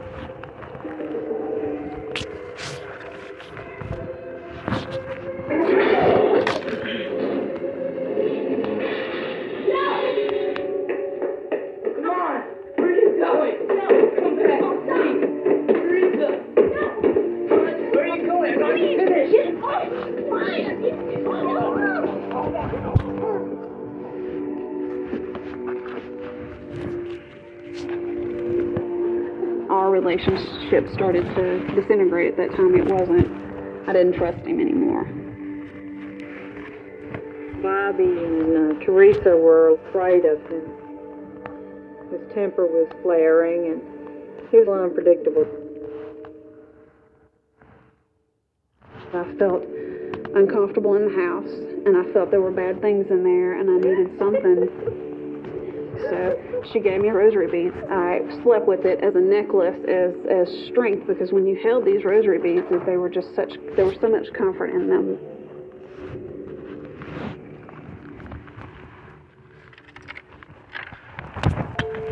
The incident prompted Karen to take Paul to a psychiatrist. We'll need him to come back in for some more tests or whatever like that. The doctor was concerned about Paul's behavior and his writings. He suggested further counseling and therapy. Karen agreed.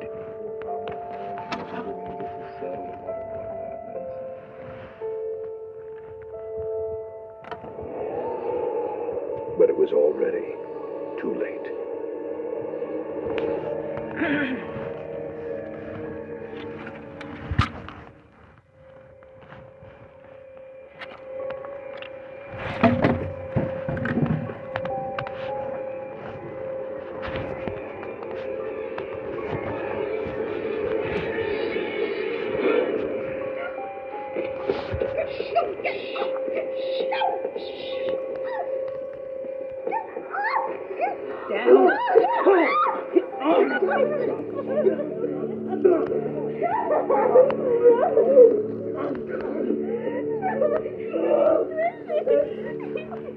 Paul was removed from the house because of how violent he became, and everybody thought he went crazy because he was off the deep end.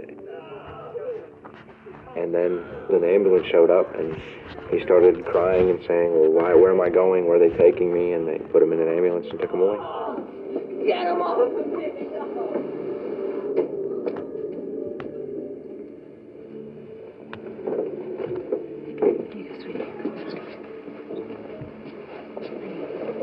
You go back to bed. Everything's going to be okay, all right? I promise.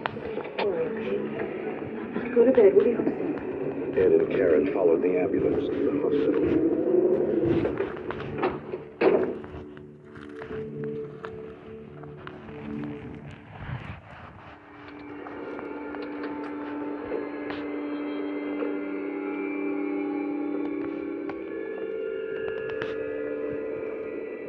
Paul issued an ominous warning to his parents.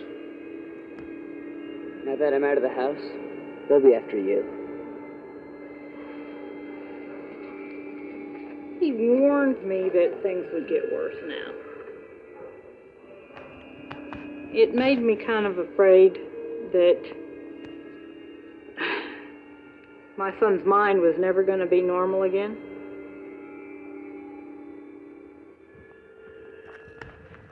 Well, that's like torture to make him live down there anyway. What the fuck? The Parker family was shattered by having to hospitalize their son, Paul.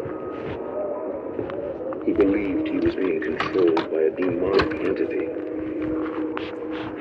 Now that he was out of the house, Paul warned his parents that the entity would attack the rest of the family.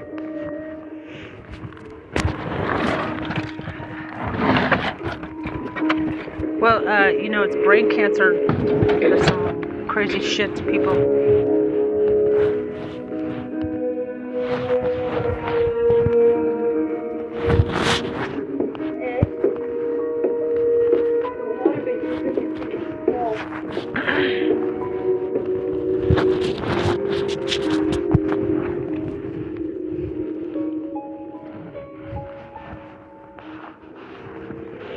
By the time Ed and Karen returned home, it was time for Ed to leave for work.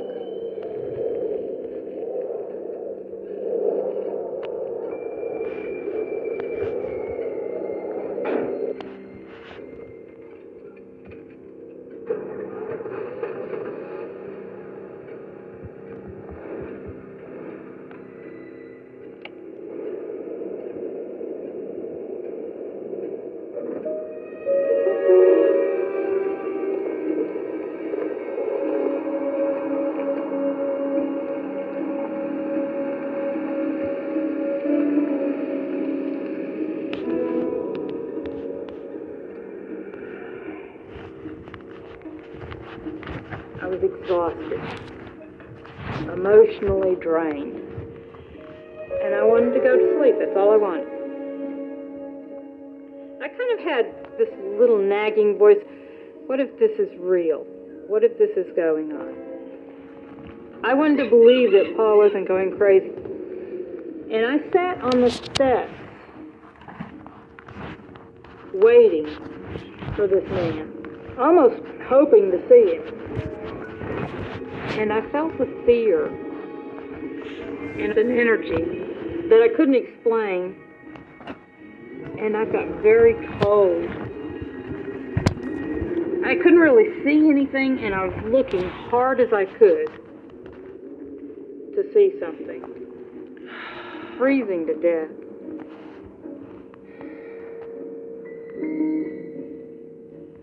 She dared the evil that Paul said was in the house to show itself.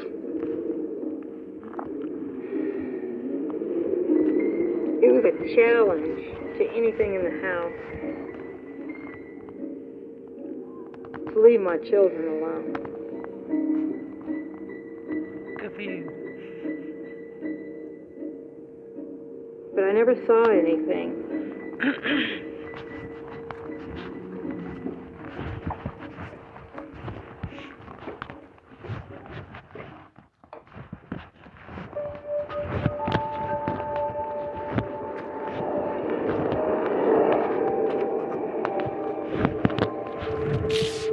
Ed hoped his work would distract him, but he couldn't stop thinking about Paul.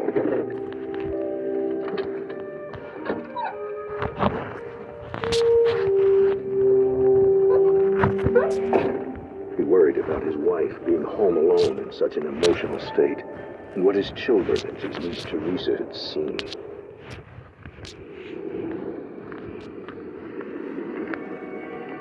He had no idea that there was so much more to worry about.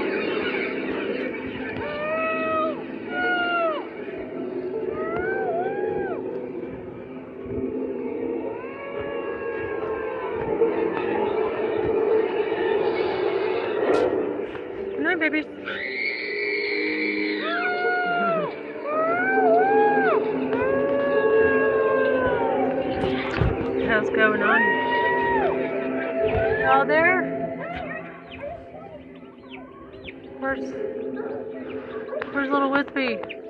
Huh? This time, they couldn't deny what they had seen with their own eyes. It was a horrible situation. It was just so frightening. I didn't think I was going to get out. So all I kept thinking is this is not happening. This is in my mind. You know, I'm going crazy.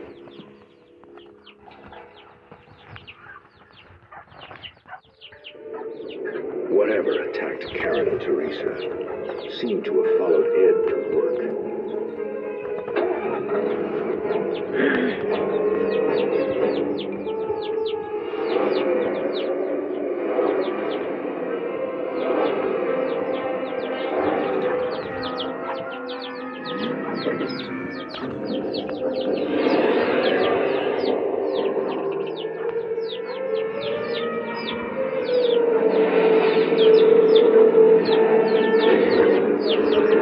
What happened to your foot, little guy? Huh?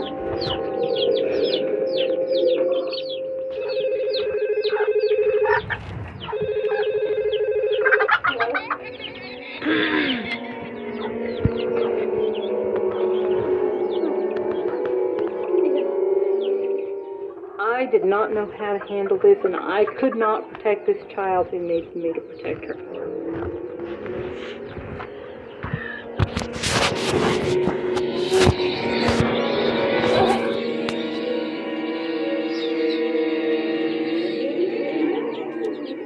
This black darkness came over us.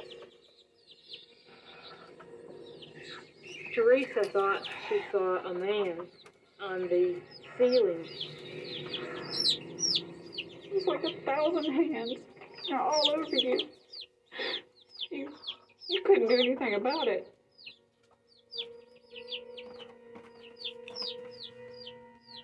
Aunt Karen was being attacked too. And she knew, it was finally the whole house.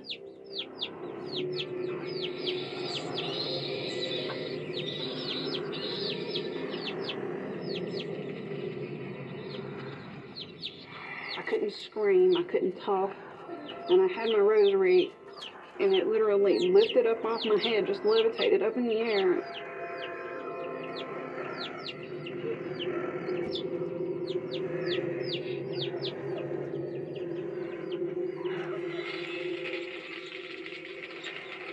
I can't tell you what came over me at that point. It was as if someone had taken every belief I'd had in my entire life, and they were all in a box, and it took them and dumped them on the floor and scattered them around.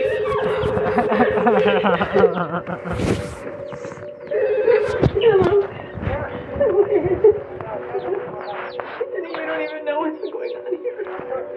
So, I'm in my office. Yes, in my office. The Parkers now feared the entity would follow them wherever they went. They agreed to call their priest for help. Oh, shit.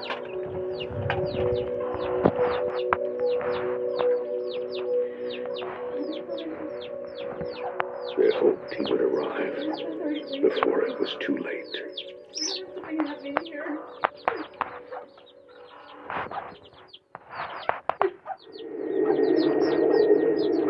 The Parker family was convinced they were under siege by a demonic entity that lived in their house. They called their priest and hoped he would arrive before it was too late.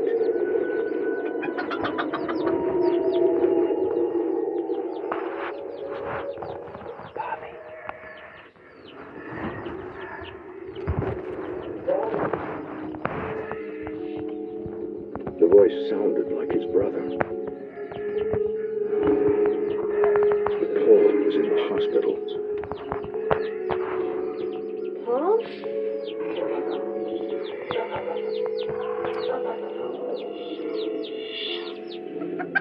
Paul, where are you?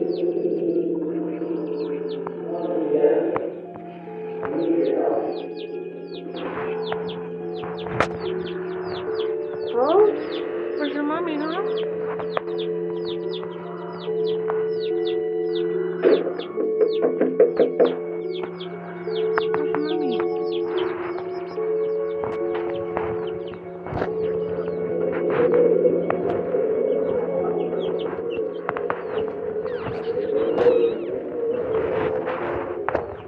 the police started to show up, I knew things were actually getting serious.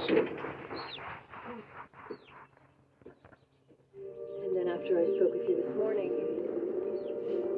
Karen expected answers, along with a solution for what was happening in the house.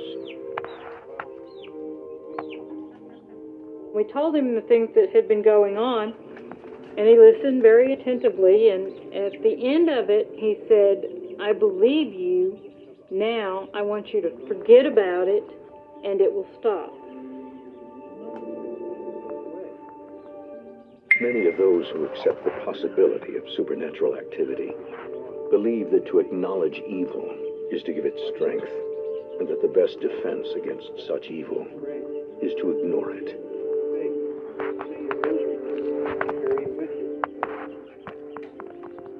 I thought that he didn't have a clue what we were talking about. How could you forget something like this going on? While you're under attack, how do you say, okay, this isn't happening? How do you do that? If the church wouldn't solve the family's problem, Karen would look for help from less conventional sources.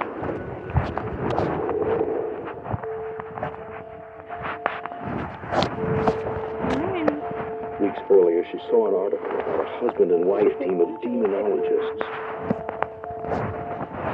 She discounted it at the time, but now she was desperate.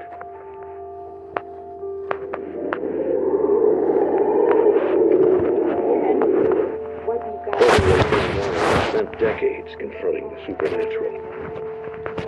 Several of the cases they've worked on have appeared in books and movies, including the Amityville Horror. My husband Ed and myself are called in on cases dealing with all aspects of the paranormal, from a human haunting to an inhuman haunting to possessions and exorcisms. Who's present when it happened? The boys have seen it, and Connie says she saw a presence. Everyone in this house has had something happen except for Mark. The family told the Warrens about all the supernatural things they'd experienced in the house. Lorraine moves like this. She's starting to feel the presence of an entity.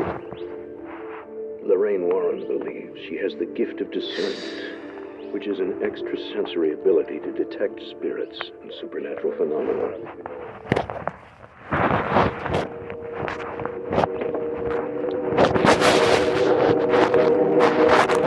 She was immediately drawn to the basement. When I got downstairs, it was just horrible. The infestation was very, very bad.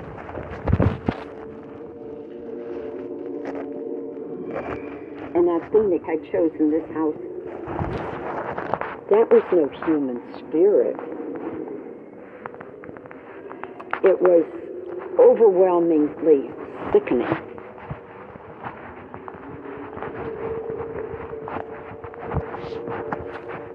They considered that we had a doorway straight to hell in our house, and it was in the basement, and you couldn't see it, but physically could feel it. To remove the entity, the Warrens told them, they needed the Catholic Church to officially sanction an exorcism.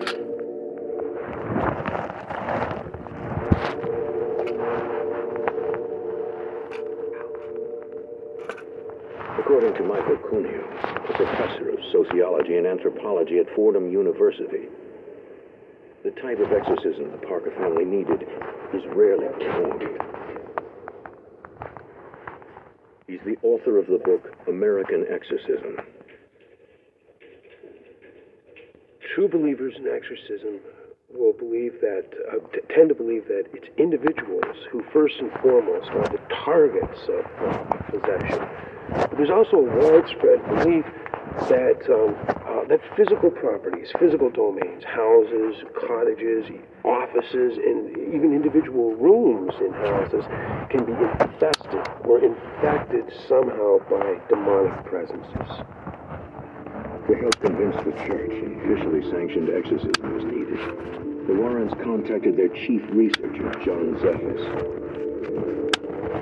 For the researcher end of it, it's very important to go in there to be able to get these things documented. Learning them, seeing things happen, get the voices documented on your audio tape, witnessing these things, so they have the evidence at hand to be able to determine whether exorcism will be necessary.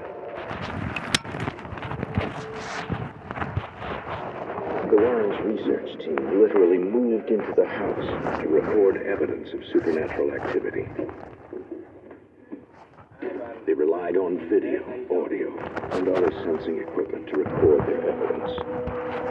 Someone, they were there, so at least one of them was there 24 Listening hours to a true story documentary about children who can speak with the dead. Demonic possession. The Parker family asked the Warrens to explain what was happening to them and Paul. Where the demons, Ed described the 5 stages of demonic possession. The first is called encroachment, and this is where the demon performs a reconnaissance, or so to speak, to select some individual to invite them in.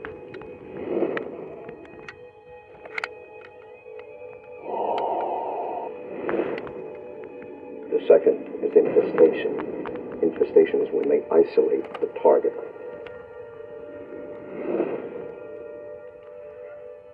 The third is oppression. The individual becomes very violent to others. The fourth is possession, and that's when the individual loses total control of themselves.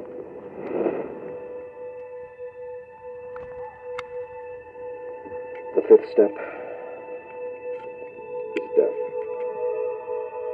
Karen asked why the entity chose Paul over the others in the family. When a family is under attack like this, and the one son who had medical problems, he would be the most vulnerable of all of them because of his medical condition, probably also his emotional state of mind because of the fact that he was diagnosed with a fatal illness. And it is always the most vulnerable member of the family that will come under attack first.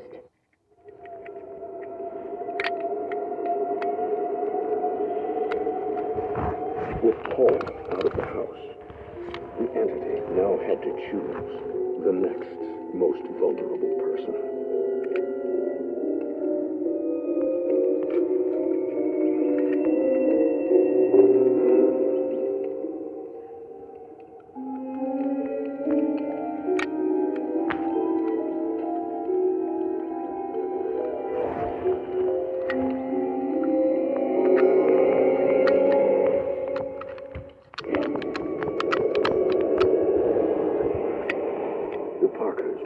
They were alone in their battle against an evil entity that lived in their house.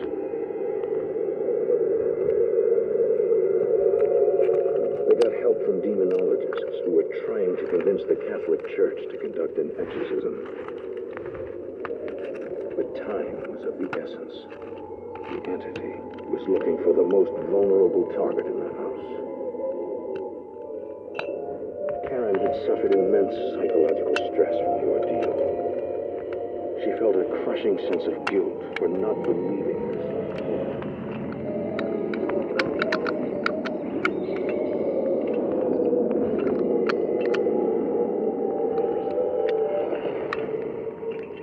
My neck swelled and my face contorted. I was in this hole. There were blacker shapes. Their emotions were permeated in my skin. They were all the negative human emotions: anger, hatred, jealousy, distrust. And the one that startled me the most was hopelessness. The sadness was overwhelming for me. It was such a sad place and such darkness. But Karen had allies in her struggle. Good night, babies. With these things that we bring in, and things that the family used, your relics, your rosary beads, the holy water and everything, this is our defense to fight against this. These are blessed objects. The holy water is blessed. These things are used to help combat it, to help it to subside, so we can get the clergy or the priest in there to be able to help that family.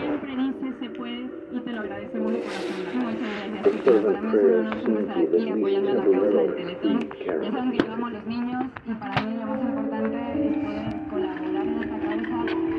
When I got back to my body, they said I'd been gone for 8 hours. Bueno! The knowledge that I gained is that you have true evil in the world, and you have true good, and you have a choice. So you have to make a wise choice.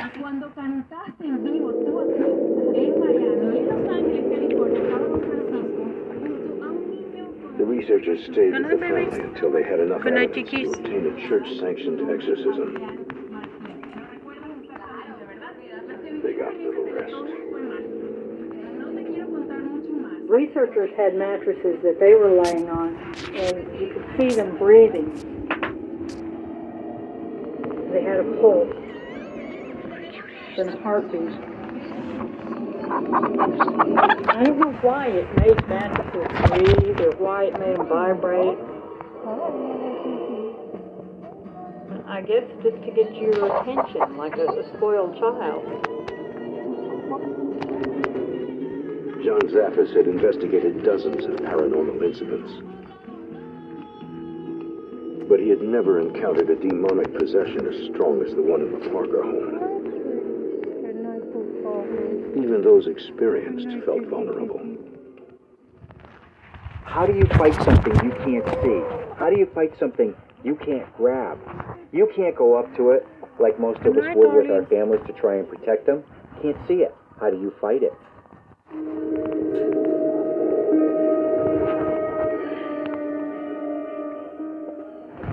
The entity seemed to prefer isolating its targets. John Zaffis made the mistake of leaving the safety of the group.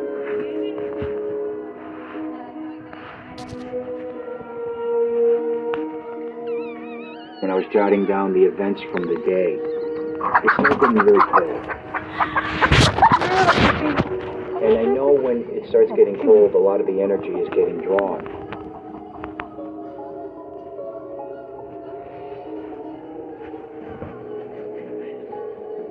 At that point, I started calling for anybody in the house. I was calling for the children. I was calling for the parents. Nobody was responding to me.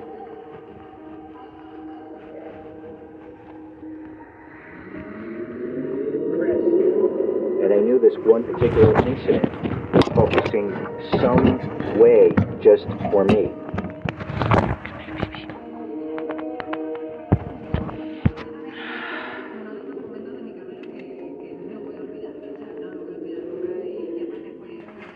What I seen, what I experienced that night, I don't think I'll ever forget.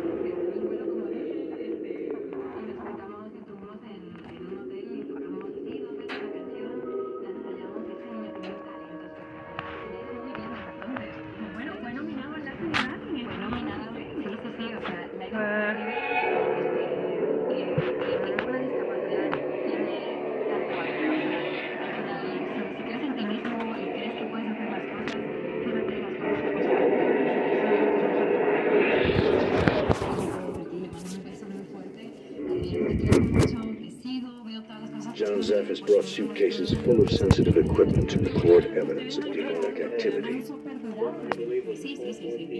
But all he needed were his own 2 eyes.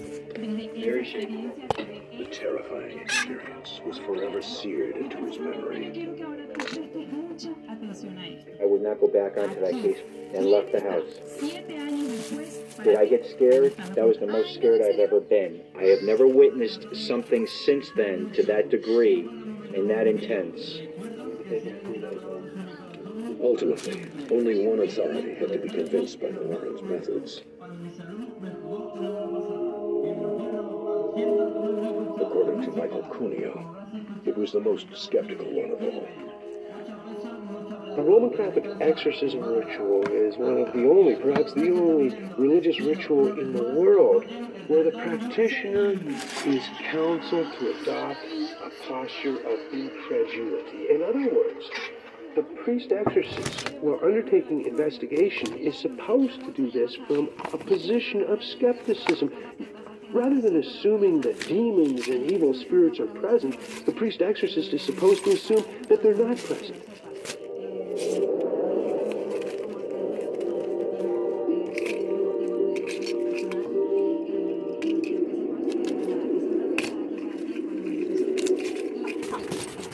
The Warrens convinced the Connecticut diocese to investigate.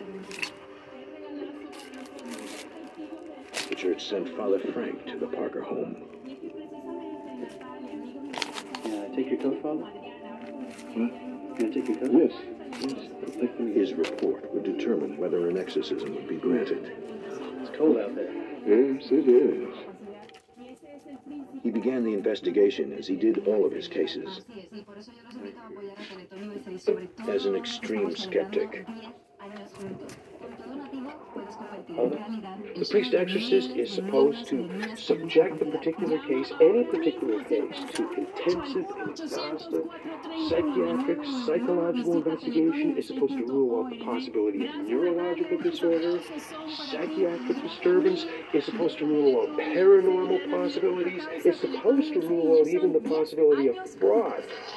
And having ruled out all those possibilities, is supposed to say, listen, let's rule them out again. In other words, the last thing that should be assumed is that there is real diabolical possession in this case and that demons truly are active in this particular situation. Well, you don't think you should trust your fucking judgment if it's something... The priest investigator listened to the family's version of events and toured the home. His reaction was inscrutable. The family couldn't tell if he would be an advocate for or against the exorcism. But exorcism as a ritual is supposed to be very, very, very rarely performed, and only in the... For the first time ever on stunning 4K UHD, Really? Coraline We've been waiting for you, Coraline. and Paranorman. Both films... Those very rare and special cases where demonization, as it were, seems to have been proven.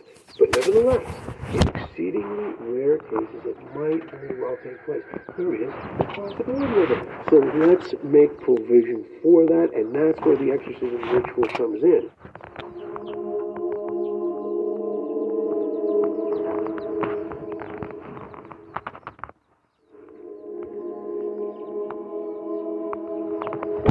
Presented his findings to the court.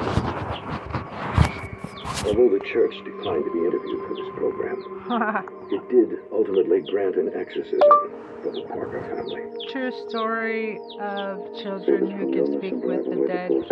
Exclamation point. Hashtag scary, hashtag horror.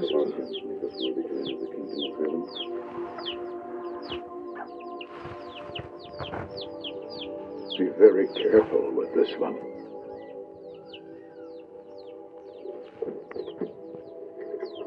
This is a true story about children who can speak with the dead.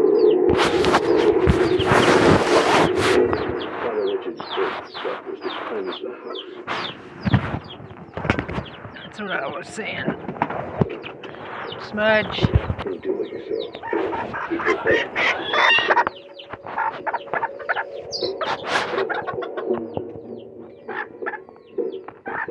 When Father Richard was downstairs in the boys' room, I could see Your baby, huh? on the back of the You're a shirt, cute little baby. and it got pulled away from his skin. And I could see an expression on his face, but he didn't say anything.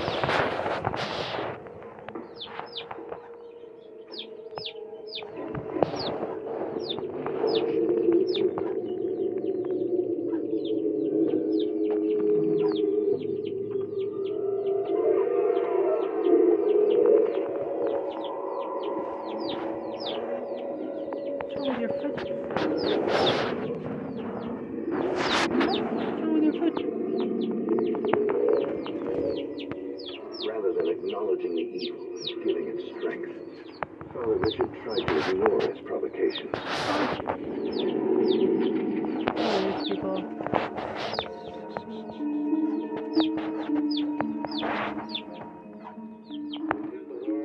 But the entity refused to be ignored.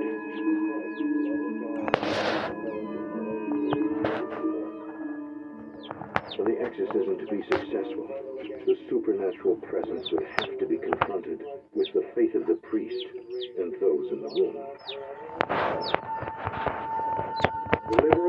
The entity would not go without a fight. The darkness cast over the Parker home by an evil entity had lasted for months. Now the Catholic Church had at last granted a rare official exorcism to rid the family of a demonic presence.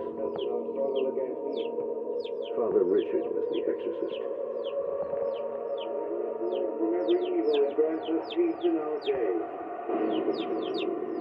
He knew the entity was prepared for the fight.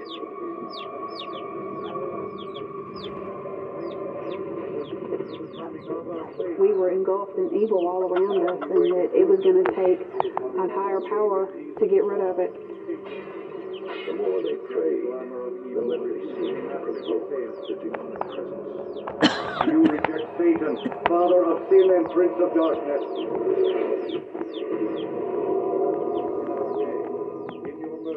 However violent the entity was, all in the room struggled with the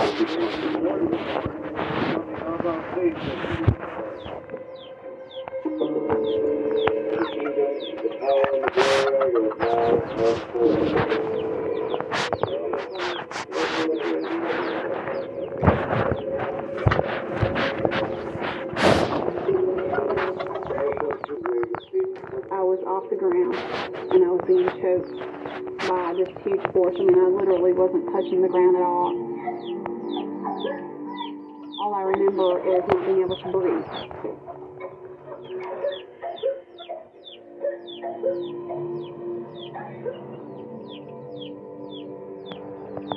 What's wrong, baby?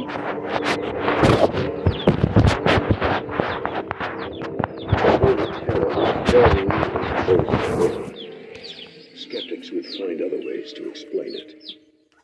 There's a powerful expectation of healing during an exorcism. There's a powerful expectation that whatever your problems are, they will be taken care of.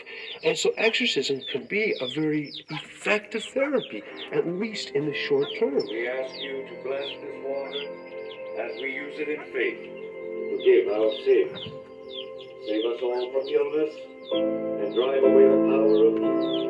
Protect us always by the presence of your Holy Spirit. In the end, those who participated in the exorcism credited their faith with purging the entity from the house. It was as if someone opened the windows in the house. The sun came through the windows. It was so wonderful. The house was warm, and it was comfortable, and you were free.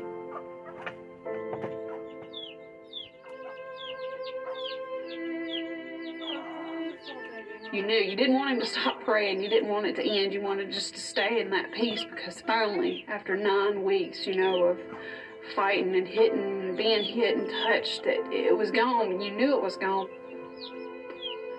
What really happened in the Parker house is open to interpretation.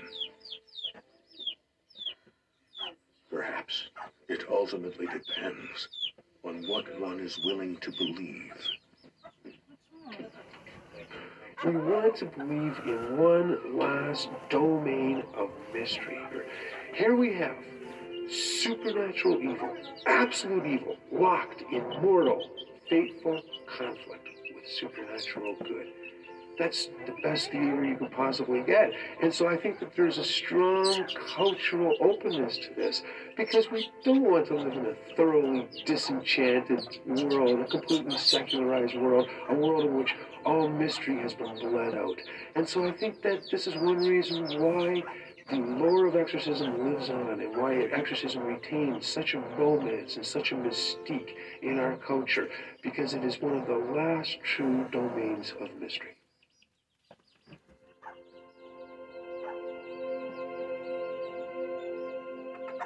To the believers, the exorcism was an unqualified success. The demonic spirit had left the house. Hey, Mom, what do you want these? Oh, sweetie, put them at the front door. Hey, Dad, get them. Even so, the Parker family chose to move shortly after the ritual was performed.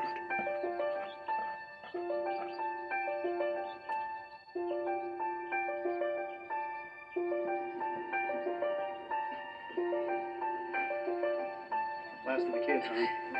We moved out because we didn't want to take a chance of somebody else opening the door that we closed. We had too many bad memories of the house. We had too many negative emotions attached to the house.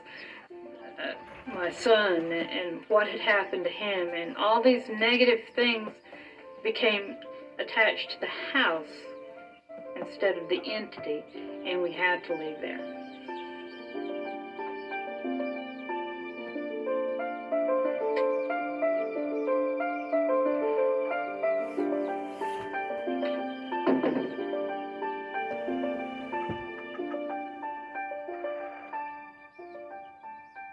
It's a chapter of our life that everybody feels that is done, and it's in the past. You might as well bury it and just leave it buried.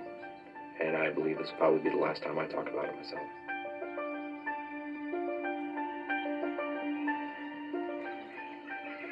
Paul was released from the hospital in the spring.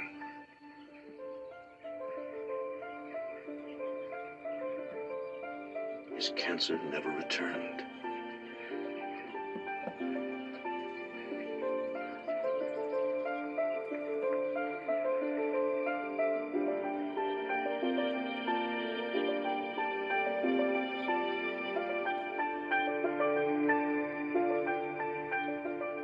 The family has moved forward with their lives, but still feel tormented by the horror they endured so many years ago.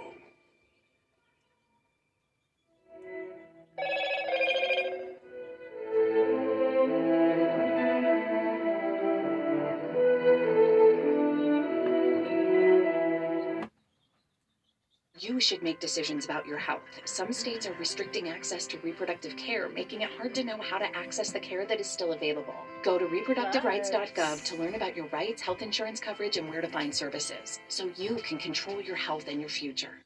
Right. That was pretty interesting. Phew. I just touched live Trump in panic modes. Yes. Sounds great. He's in fucking panic mode. Against the Pulitzer Prize Board for awarding the New York Times and Washington Post a Pulitzer Prize in 2018. Popak, what can the legal system do to just stop these frivolous lawsuits from even being filed in the first place?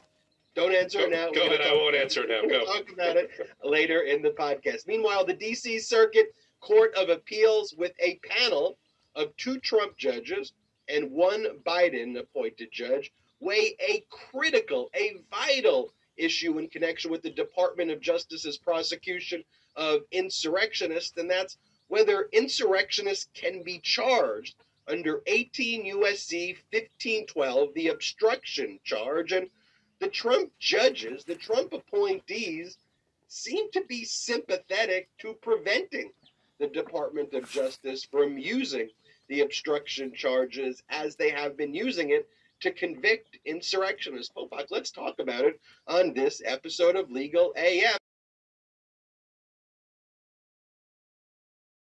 the felony obstruction charge.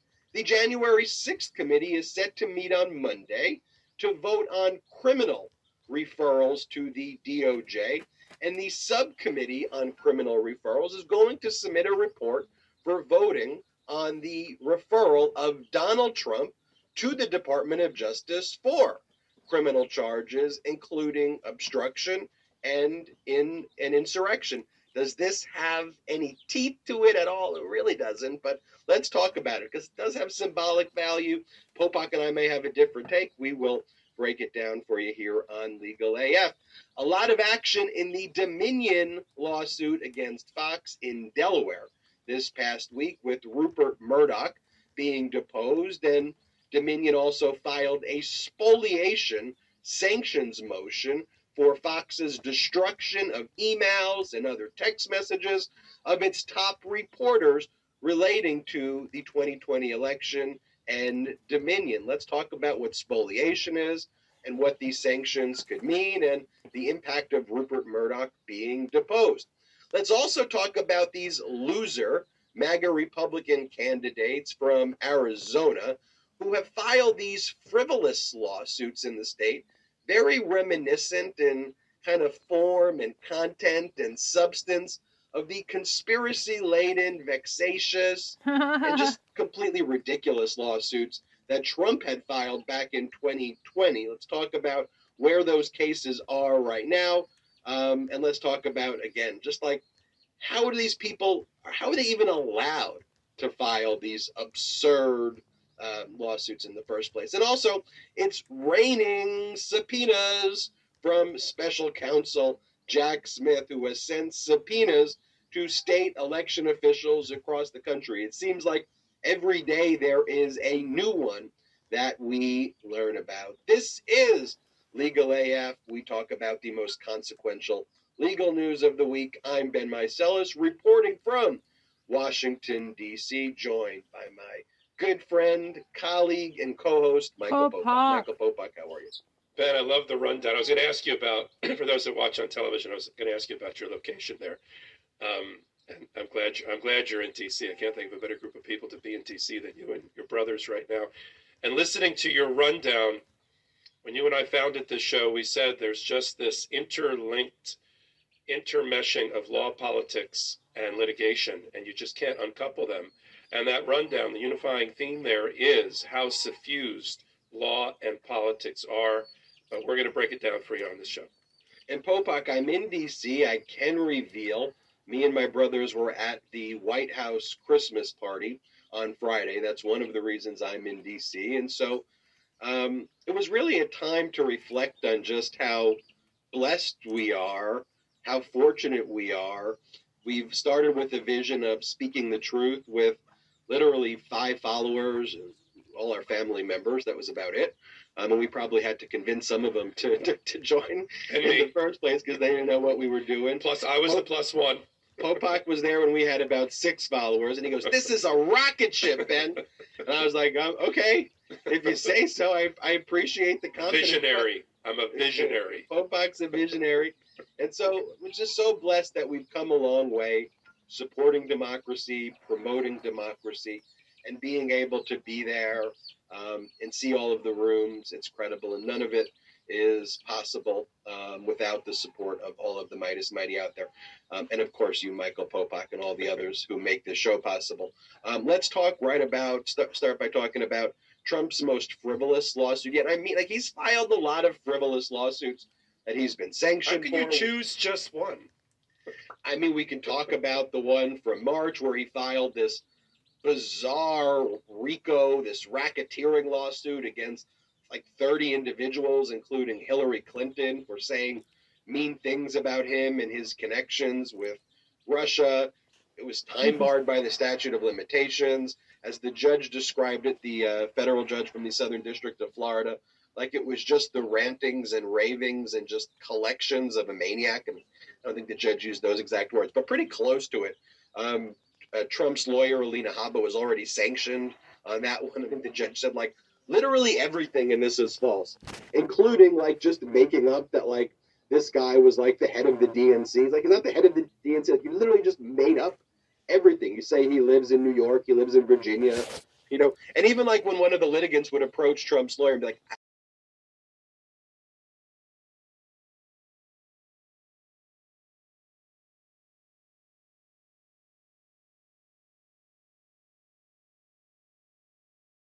I don't have the job you claimed I had. Like everything else is basic. Well, but just so everybody understands, when you and I sign a pleading, in federal court especially, but in any court, as officers of the court, we're supposed to have done minimal due diligence to get basic facts correct. Now, she wouldn't have gotten sanctioned. We're not suggesting that Alina Habba, and people know our healthy criticism of Alina Habba, but we're not saying that because she didn't get a one or two small facts right or wrong, the judge threw the book at her. But as you said, in 200 paragraphs, the judge said basically everything that you've written here is not credible and is false. so this one, Trump's been talking about Pulitzer like forever. He's obsessed with Pulitzer. We did a video on the Midas Touch Network where we showed a collection of every time he and the Pulitzer Prize. I hate the Pulitzer Prize. You know who they should give the Pulitzer Prize to? Dan Bongino. They should give the Pulitzer Prize to Dan Bongino. He also called for, in 2015 when he was running, for the National Enquirer's story that Ted Cruz's dad killed JFK. He said that the Pulitzer should have given their award to the National Enquirer for that story in the press conference where he spread that conspiracy. By the way, Ted Cruz is like, what can I do for you, Donald? You can call my wife ugly, call my dad the killer of JFK, say that I'm a murderer, but please, please, please, let me help you overthrow the United States government. But I digress. Popok, tell us about this Pulitzer Prize lawsuit that he filed in Okeechobee County. I know where it is. That's why I'm throwing it to you. A county of 40,000 people that probably has no relation at all to this case. It doesn't have any relationship at all. And I have a feeling many, or if not all, of the Pulitzer Prize board that's been individually sued, including some of the most illustrious names in journalism who happen to sit on the board, who have been sued individually, most of which have zero connection with the state of Florida, let alone Okeechobee, and will likely be able to have this case dismissed for lack of personal jurisdiction or improper venue, meaning the courthouse. Where's Lake Okeechobee? Where's Okeechobee County? Pardon me, Ben, I have a little bit of a cough this week. Now, you had it last week, I have it this week. If you go into a satellite and you look down at the state of Florida, there's a big hole towards the top quarter. That's Lake Okeechobee. You can actually see it from space. And this is a county, a relatively rural county that used to get a lot of its revenue in the sugar industry, as you can imagine, has zero connection to Donald Trump, who at best lives in Palm Beach County on the East Coast, which is 80 miles from the center of Okeechobee County. So he has no connection there. He has no property there, no interest there. The law firm that's representing him in the case, and yes, he got another law firm, not the law firm that filed the case against Letitia James in Southern District of Florida, now in front of Judge Middlebrooks, to stop her investigation. Not that firm. He found another firm in Fort Pierce, which is also not in Okeechobee. It's up 95 from West Palm Beach at the top end of it. They obviously wanted to get as far away from Don Middlebrooks, the judge that already threw the book, as you so eloquently outlined, at him for filing that other political screed that had, just a enemies list of political retribution and vendettas masquerading as a lawsuit. He wants to get away from Don Middlebrooks because when he just filed the case in Palm Beach County State Court, the Circuit Court for Palm Beach County, against Letitia James, trying to stop her civil fraud case for $250 million against him and the children led by her office, which she's already moved to dismiss for lack of personal jurisdiction because she has no connectivity to the state of Florida for many other reasons. That case got transferred, or what we call removed, from state court to federal court by a one-page filing by Letitia James, because two citizens of two different states that are in a lawsuit together, depending upon the amount that's in controversy, a party can remove it to federal court under what's called diversity jurisdiction. And where did it go? It went to Don Middlebrooks. So he wants to be in Florida, but as far away from the Southern District as possible, in case there's a removal again. So Okeechobee, lawyers from Fort Pierce, what are they claiming? Some people might be thinking that the Russia collusion defamation case. So this is Trump's argument in a nutshell.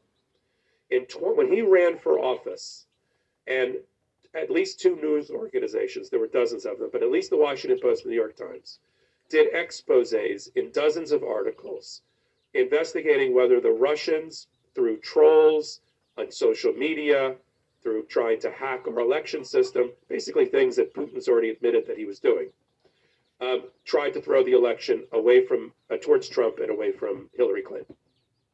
It's often referred to under the rubric of the Russia collusion. Trump calls it the Russia collusion hoax, although everyone in the intelligence community for America, from the CIA to everything related to the elections, has said and has proven that Putin, through a series of hackers and trolls in Russia and otherwise, both tried to hack election equipment and databases throughout the country, and we know this to be true, created fake Facebook and Twitter accounts to move the needle politically against Hillary Clinton and in favor of Donald Trump, and they're still doing it. So the Pulitzer was awarded that year for national reporting, based on this series of stories. It was a co-award, one to the Washington Post and one to the New York Times, and all that happened in 2018. And we're beyond the statute of limitations for defamation related to that, meaning you have to file your suit within the limitations period assigned by law. So why are we even here? Because the Pulitzer Prize Board, at the request of Donald Trump, did open up 2 investigations to determine whether that reporting was false, and therefore they should rescind the prize from the Washington Post and New York Times. So they listened to Donald Trump, they opened up an investigation, they hired an outside law firm, and they did 2 investigations. And they determined, after 2 years of investigation or more, that everything in there was appropriate. There was nothing wrong with the headlines. There was nothing wrong with the reporting. It was proper First Amendment journalism. And they published on their website, we're getting to defamation now, they published on their website a statement in July of 2022 that basically validated their award, said it was appropriate, nothing was wrong, there were no improper facts. They didn't go on to say Trump's a liar, Trump, anything about Donald Trump particularly. They just said, we stand by our prize awarding, we stand by the reporting, we've investigated it, we've looked at it, and we're not withdrawing the awards. Donald Trump says that statement on that website, which made its way through the internet to Florida and all the way to Okeechobee, apparently, is the grounds for this defamation case. Let's think about this for a minute. First of all, I'm not even sure, and when you take over, Ben, I'm not even sure Donald Trump can be defamed at this point. He says that his reputational harm to his person, his business, and his property in Florida has been impacted by this one paragraph statement.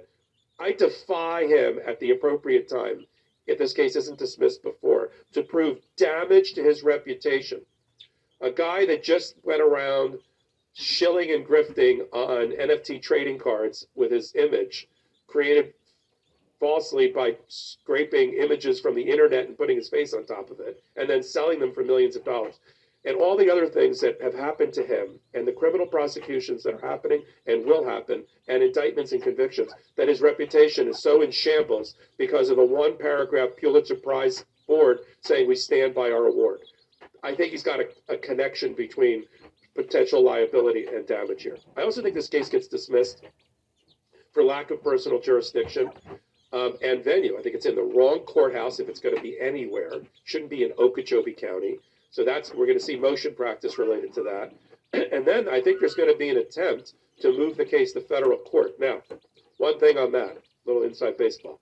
One of the Pulitzer Prize board members happens to also live in Florida, in Pinellas County, which is near Tampa. Trump allegedly lives in Florida.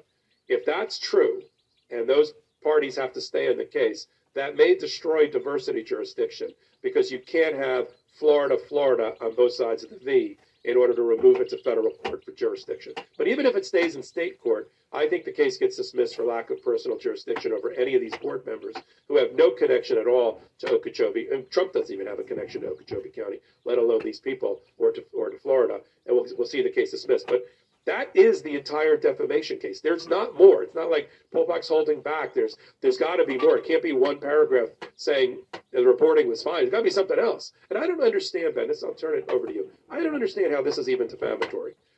It is the Russia. It doesn't say that Trump cooperated with the Russia in their interference. He did. Trump cooperated with Russia. No, I know that, but the reporting doesn't say that. Yeah. The reporting says that it's Russia and other foreign agents worked because they thought it was in their best interest to have Donald Trump as president instead of Hillary Clinton. And they, in the horse race, they picked a side. It doesn't.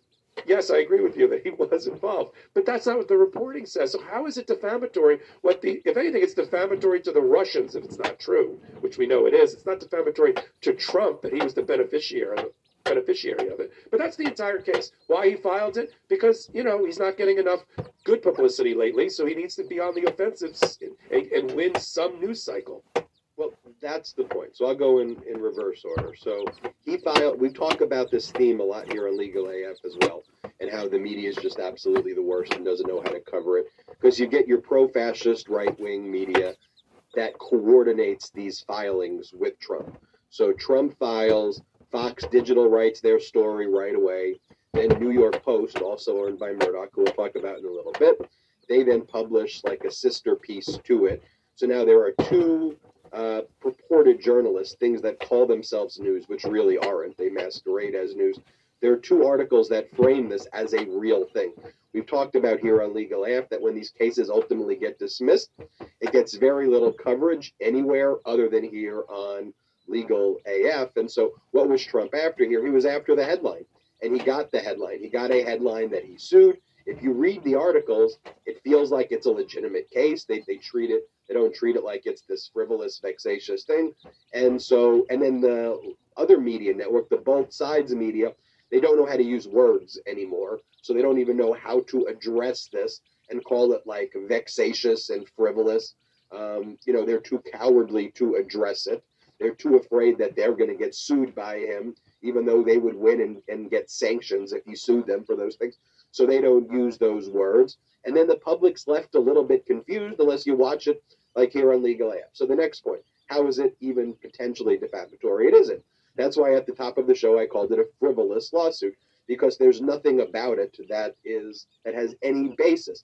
If you want to even talk about the Mueller investigation, which resulted in over 30 indictments, Paul Manafort, Trump's actual campaign manager, just think about if the campaign manager of Biden or the campaign manager of Obama or the campaign manager of George W. Bush was found guilty in two separate federal courts in D.C. and Virginia for 18 felony counts here and 7 felony counts there. That's what happened to Manafort in connection with the Mueller investigation. How about Mike Flynn, who pled guilty for obstruction, who was also pardoned like Manafort, and so many others in Trump's orbit who were actually found guilty in the Mueller report. Now, Mueller did, I think, a huge disservice to the nation by putting these little cute little footnotes and saying, oh, Donald Trump could be prosecuted here and here, but I'm just going to leave it to Bill Barr to make that call because I'm not going to prosecute a sitting president. That's utterly absurd. But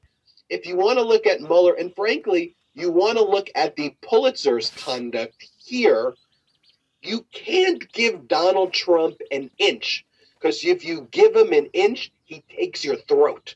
You can't give this sicko maniac a freaking inch. You got to stomp him.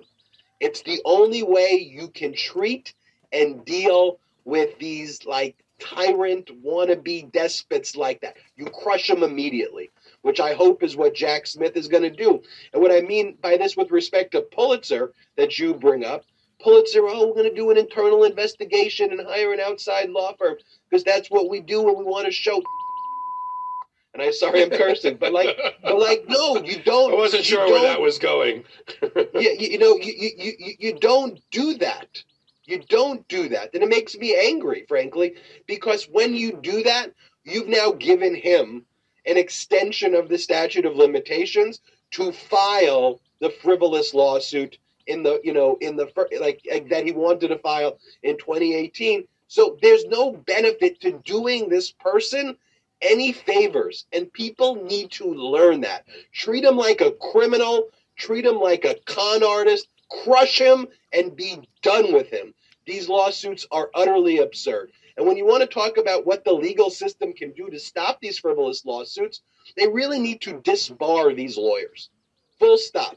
People like Alina Habba, people like Christina Bobb, people like Giuliani, who, by the way, was at a disbarment hearing in Washington, D.C., which is a weird hearing to begin with. He had an inactive license in Washington, D.C. Yeah, but when your New York license is suspended, the only place you can have a bar license left is D.C. Yeah, so, and Giuliani's like, I'm just a lawyer, though. He, at the end, just rip.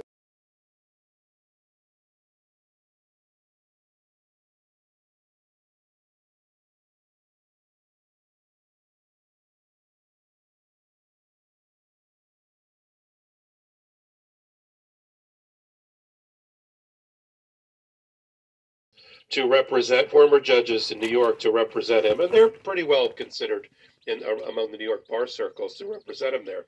I mean, if I were him, I would have picked up a Washington, D.C. bar former judge to represent him, but okay.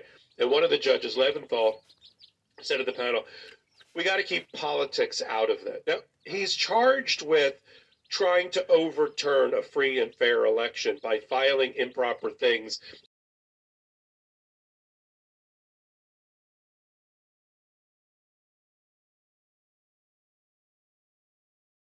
litigation, and out of his actions, when his very actions was an assault on democracy and on politics. It's a stupid comment, but it shows you, as you said, if you give them an inch, they take, a marathon, a mile. And that's what authoritarians do. They want to exhaust you. They exhaust you and exhaust you. And then you finally say, all right, I'll do it. And then they got you.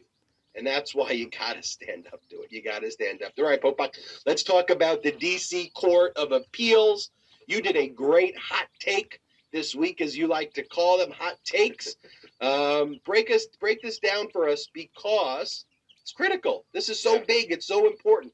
One of the main tools used by the Department of Justice against these insurrectionists is the 18 U.S.C. 1512, specifically C2 of 18 U.S.C. 1512, the obstruction charge, which carries with it a 20-year sentence.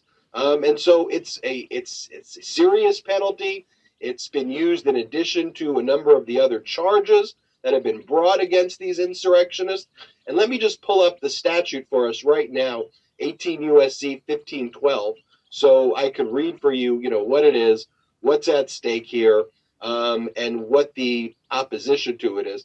But let me read it for you right now. 18 U.S.C. 1512 C2 says, whoever corruptly, the 2, otherwise obstructs, influences, or impedes any official proceeding or attempts to do so shall be fined under this title or imprisoned not more than 20 years or both.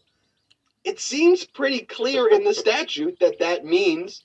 Oh, Ben, the naivete of you reading a statute and hoping that it applies to a crime.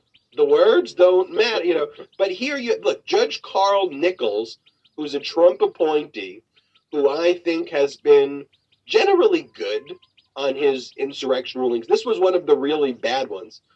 I guess all of his generally good for this really bad one. Like, this really bad one probably disqualifies all the good, because he ruled that the obstruction charge cannot be brought against insurrectionists, Popok, unless it specifically relates to the documents. So if they tore up the document, the electoral votes get torn up. If they tore up the votes, that's not what it says, and it could be a real problem, because if you can't charge these people with obstruction, you could charge them with some other stuff, but nothing that carries with it this 20-year sentence. So, Popok, what went down in the Court of Appeals? Because this was an appeal of Nichols not letting the DOJ bring the obstruction charge. So this is potentially a devastating setback for the Department of Justice. I don't want to undersell this. not only in the current indictments that they have against Jan 6 insurrectionists. Of the 900, 300 have been indicted, charged, and some of them already convicted of the highest count in the Department of Justice's arsenal, which is the obstruction of an official proceeding, which you outline, right on point, carrying a 20-year term. As you said, the Department of Justice has other things that they can bring as crimes that don't exactly fit as well and have less penalties in terms of the number of years, more like 5 to 10 years, which ties the hands of the sentencing judge to sentence these people, because you can only sentence them pursuant to crimes that they've been convicted of. And let me just point this out again. There are already Jan 6 insurrectionists and defendants that have already been convicted of this very count, because every judge but Judge Carl Nichols in the D.C. Circuit Court and other places has already found that this is a properly applied crime to fit these facts. He's the only one. But, and remember, people have been convicted like Stuart Rhodes and Kelly Meggs of the Oath Keepers. The Proud Boy trial that's going on soon has those counts in it. The new Oath Keepers trial that's currently going on has those counts in it, and people have already pled guilty to it. So if this gets ripped out, it doesn't just impact future prosecutions, it changes the game and tilts the playing field in favor of the Jan 6 defendants right now. People that have been convicted of it in plea deals or otherwise would have to have it removed. So if that's the only count, they're now free. Rhodes and others will argue for new trials because it was such a part of the trial presentation. They'll argue that the only way to fix it, now that that count has been eliminated, if that's what's going to happen by the D.C. Court of Appeals and the Supreme Court in the future, is to retry the case. Terrible ramifications for the Department of Justice. And they use it as a giant sledgehammer in their negotiations and try to get plea deals. Why is it on life support? Because of what you and I heard in the oral argument before a 3-judge panel at the D.C. Court of Appeals. The 3 judges that the random wheel selected, although I'm a little bit questionable about how random this is, considering one of them we just talked about, Judge Katsas, in another related case related to Trump that just happened. Because he worked for Trump. He was Trump's White House. It's worse. So here's the panel. Florence Pan, who I love, it's one of the amazing picks of Joe Biden. She had been nominated by Obama. It didn't get out of committee before his term was over. And Biden eventually renominated her. She's the first Asian American to ever be on the D.C. Court of Appeals, and she took Ketanji Brown Jackson's seat when Ketanji got elevated to the Supreme Court. But the headwinds, she's in favor of applying this 2002 obstruction count that, yes, Congress created in the aftermath of the Enron scandal. Everybody forgets that one. That was like one of the major collapses of a company. It's sort of like the FTX of the day. It turns out there was no there. There was no real revenue being generated by real business practices, despite Enron being allegedly an energy company. And they were not properly cooperating with regulators in turning over documentation. And the law on the books at that time, before 2002, didn't seem to fit. So Congress passed a new law. But just because Congress passes a new law, it doesn't say in the body of the statute that you've read, this will only apply to Enron-like situations where somebody doesn't turn over documents. In fact, they use very broad language. If not just tearing up, destroying, altering, mutilating documents, that is in the statute, but also anything else that otherwise obstructs with an official proceeding. Very, very broad. People used to argue that the Racketeer Influencing a Corrupt Organization Act, which we call RICO, only applied to mobsters, only applied to the prosecution of people in the mafia or in organized crime. And it's been expanded to, the Trump Organization and other organizations that fit the dimensions and the definitions of that statute. Same here with this statute. Although the other 2 Trump appointees, which is where this is going to turn, which is Judge Justin Walker, 39 to be frank, never tried a case in his life, never was a judge before he became an appellate judge, and is a Kavanaugh apologist. How do I know that? One, he was a clerk for Kavanaugh. And two, he gave 117 interviews. I'm not making that number up. 117 interviews to support the Kavanaugh confirmation process when Kavanaugh was on life support because of allegations about sexual assault and abuse by Kavanaugh.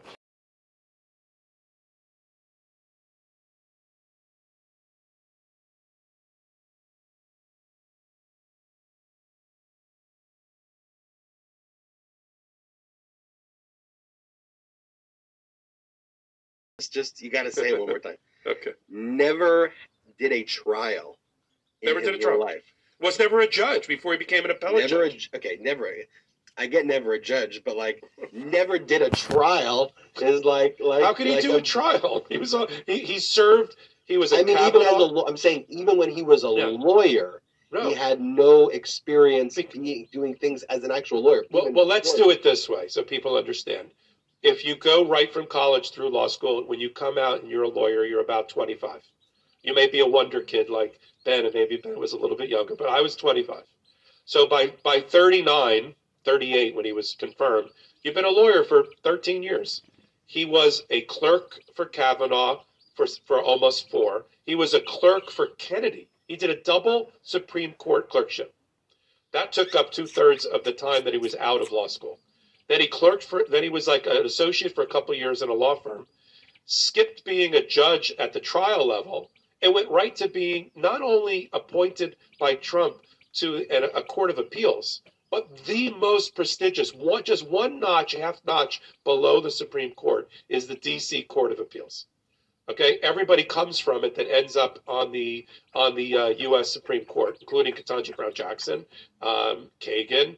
Merrick Garland, had he been appointed, had he been confirmed, would have come from there. So so what happens at the hour and a half oral argument, and why do you and I think it's on life support? First of all, Katsas, who not only was a Trump appointee, but in the Trump White House as a Trump lawyer, as a Trump deputy White House counsel, he didn't feel he had to recuse himself on anything related to Trump at all, as most of them don't, including the Supreme Court. They get their guidance from the Supreme Court, and if Clarence Thomas isn't going to recuse himself, nobody is. So Greg Katzen right away said, nah, I read the statute. I think it only applies to corporate crime, like Enron, and this was a lot of things, Jan 6, but it wasn't corporate crime.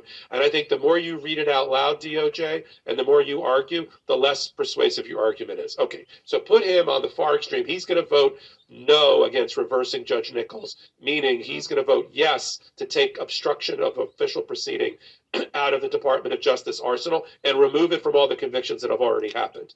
So you got Florence Pan on one side who said the unprecedented nature of the attack on the Capitol, these facts, you can't fault the prosecutors to try to find crimes that are on the books that fit these facts. And obstruction of an official proceeding, can anybody doubt that the counting of the electoral votes was is an official proceeding, and the object of their conspiracy or their actions was try to stop that counting? Why else were they there on Jan 6? The reason they broke into the Capitol, I mean, nobody disputes this, is because they were trying to stop the count. Yes, they were trying to hang in a murderous lust. They were trying to hang elected officials. That was like the byproduct. That was like for fun and games. What they were trying to do was to stop the electoral vote any way, shape, and form, and that is technically, legally, a violation of that count. So you got Florence Pan on one side. She's a vote to reverse Judge Nichols, keep obstruction on the books for the Jan 6 defendants. Greg Katzen's on the other side. So what are you left with? The 39-year-old Kavanaugh apologist who's never tried a case,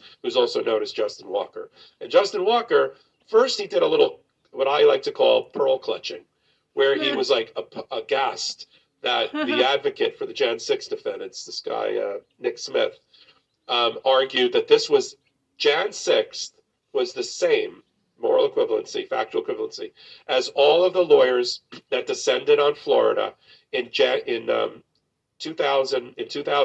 in Bush versus Okay, first Gore. off, Popok, talk about not knowing your audience. I was there. Talk about tin ear. Wrong argument. All right, so let me make the argument, then I'll tell you. But also, Kavanaugh was one of the lawyers that was there on the Bush side who was doing all of that stuff. By the way, Michael Popok was one of the lawyers. I lived in West Palm Beach I was on the streets and otherwise involved with supervising vote counting related to what eventually became a 5-4 decision to give the election to George W. Bush. But at the grassroots, it was in the streets in Palm Beach County, primarily where I lived and where I was a lawyer, about vote counting. And so lawyers from all these Republican lawyers, including Kavanaugh, went down to Florida, and they had the right to do that. The point is, that was a lawful exercise of First Amendment rights, of the right to counsel. If you're a Republican or a Democrat and you want to jump into the fray, into the rugby scrum that was the vote counting process related to Florida and Bush versus Gore, that's great. For every one of me, there was somebody else on the other side. Okay, he compares that and says, but that would be the equivalent of obstructing an official proceeding. And Walker, who clerked for Kavanaugh, and as I said, was a Kavanaugh apologist, said, wait a minute, stop. He didn't say my boss was there. He said, you're not trying to compare the murderous attack on the Capitol with people with rappelling down the Capitol, trying to hang people using weapons and physical violence, with the lawful exercise of constitutional rights and First Amendment in Florida counting votes.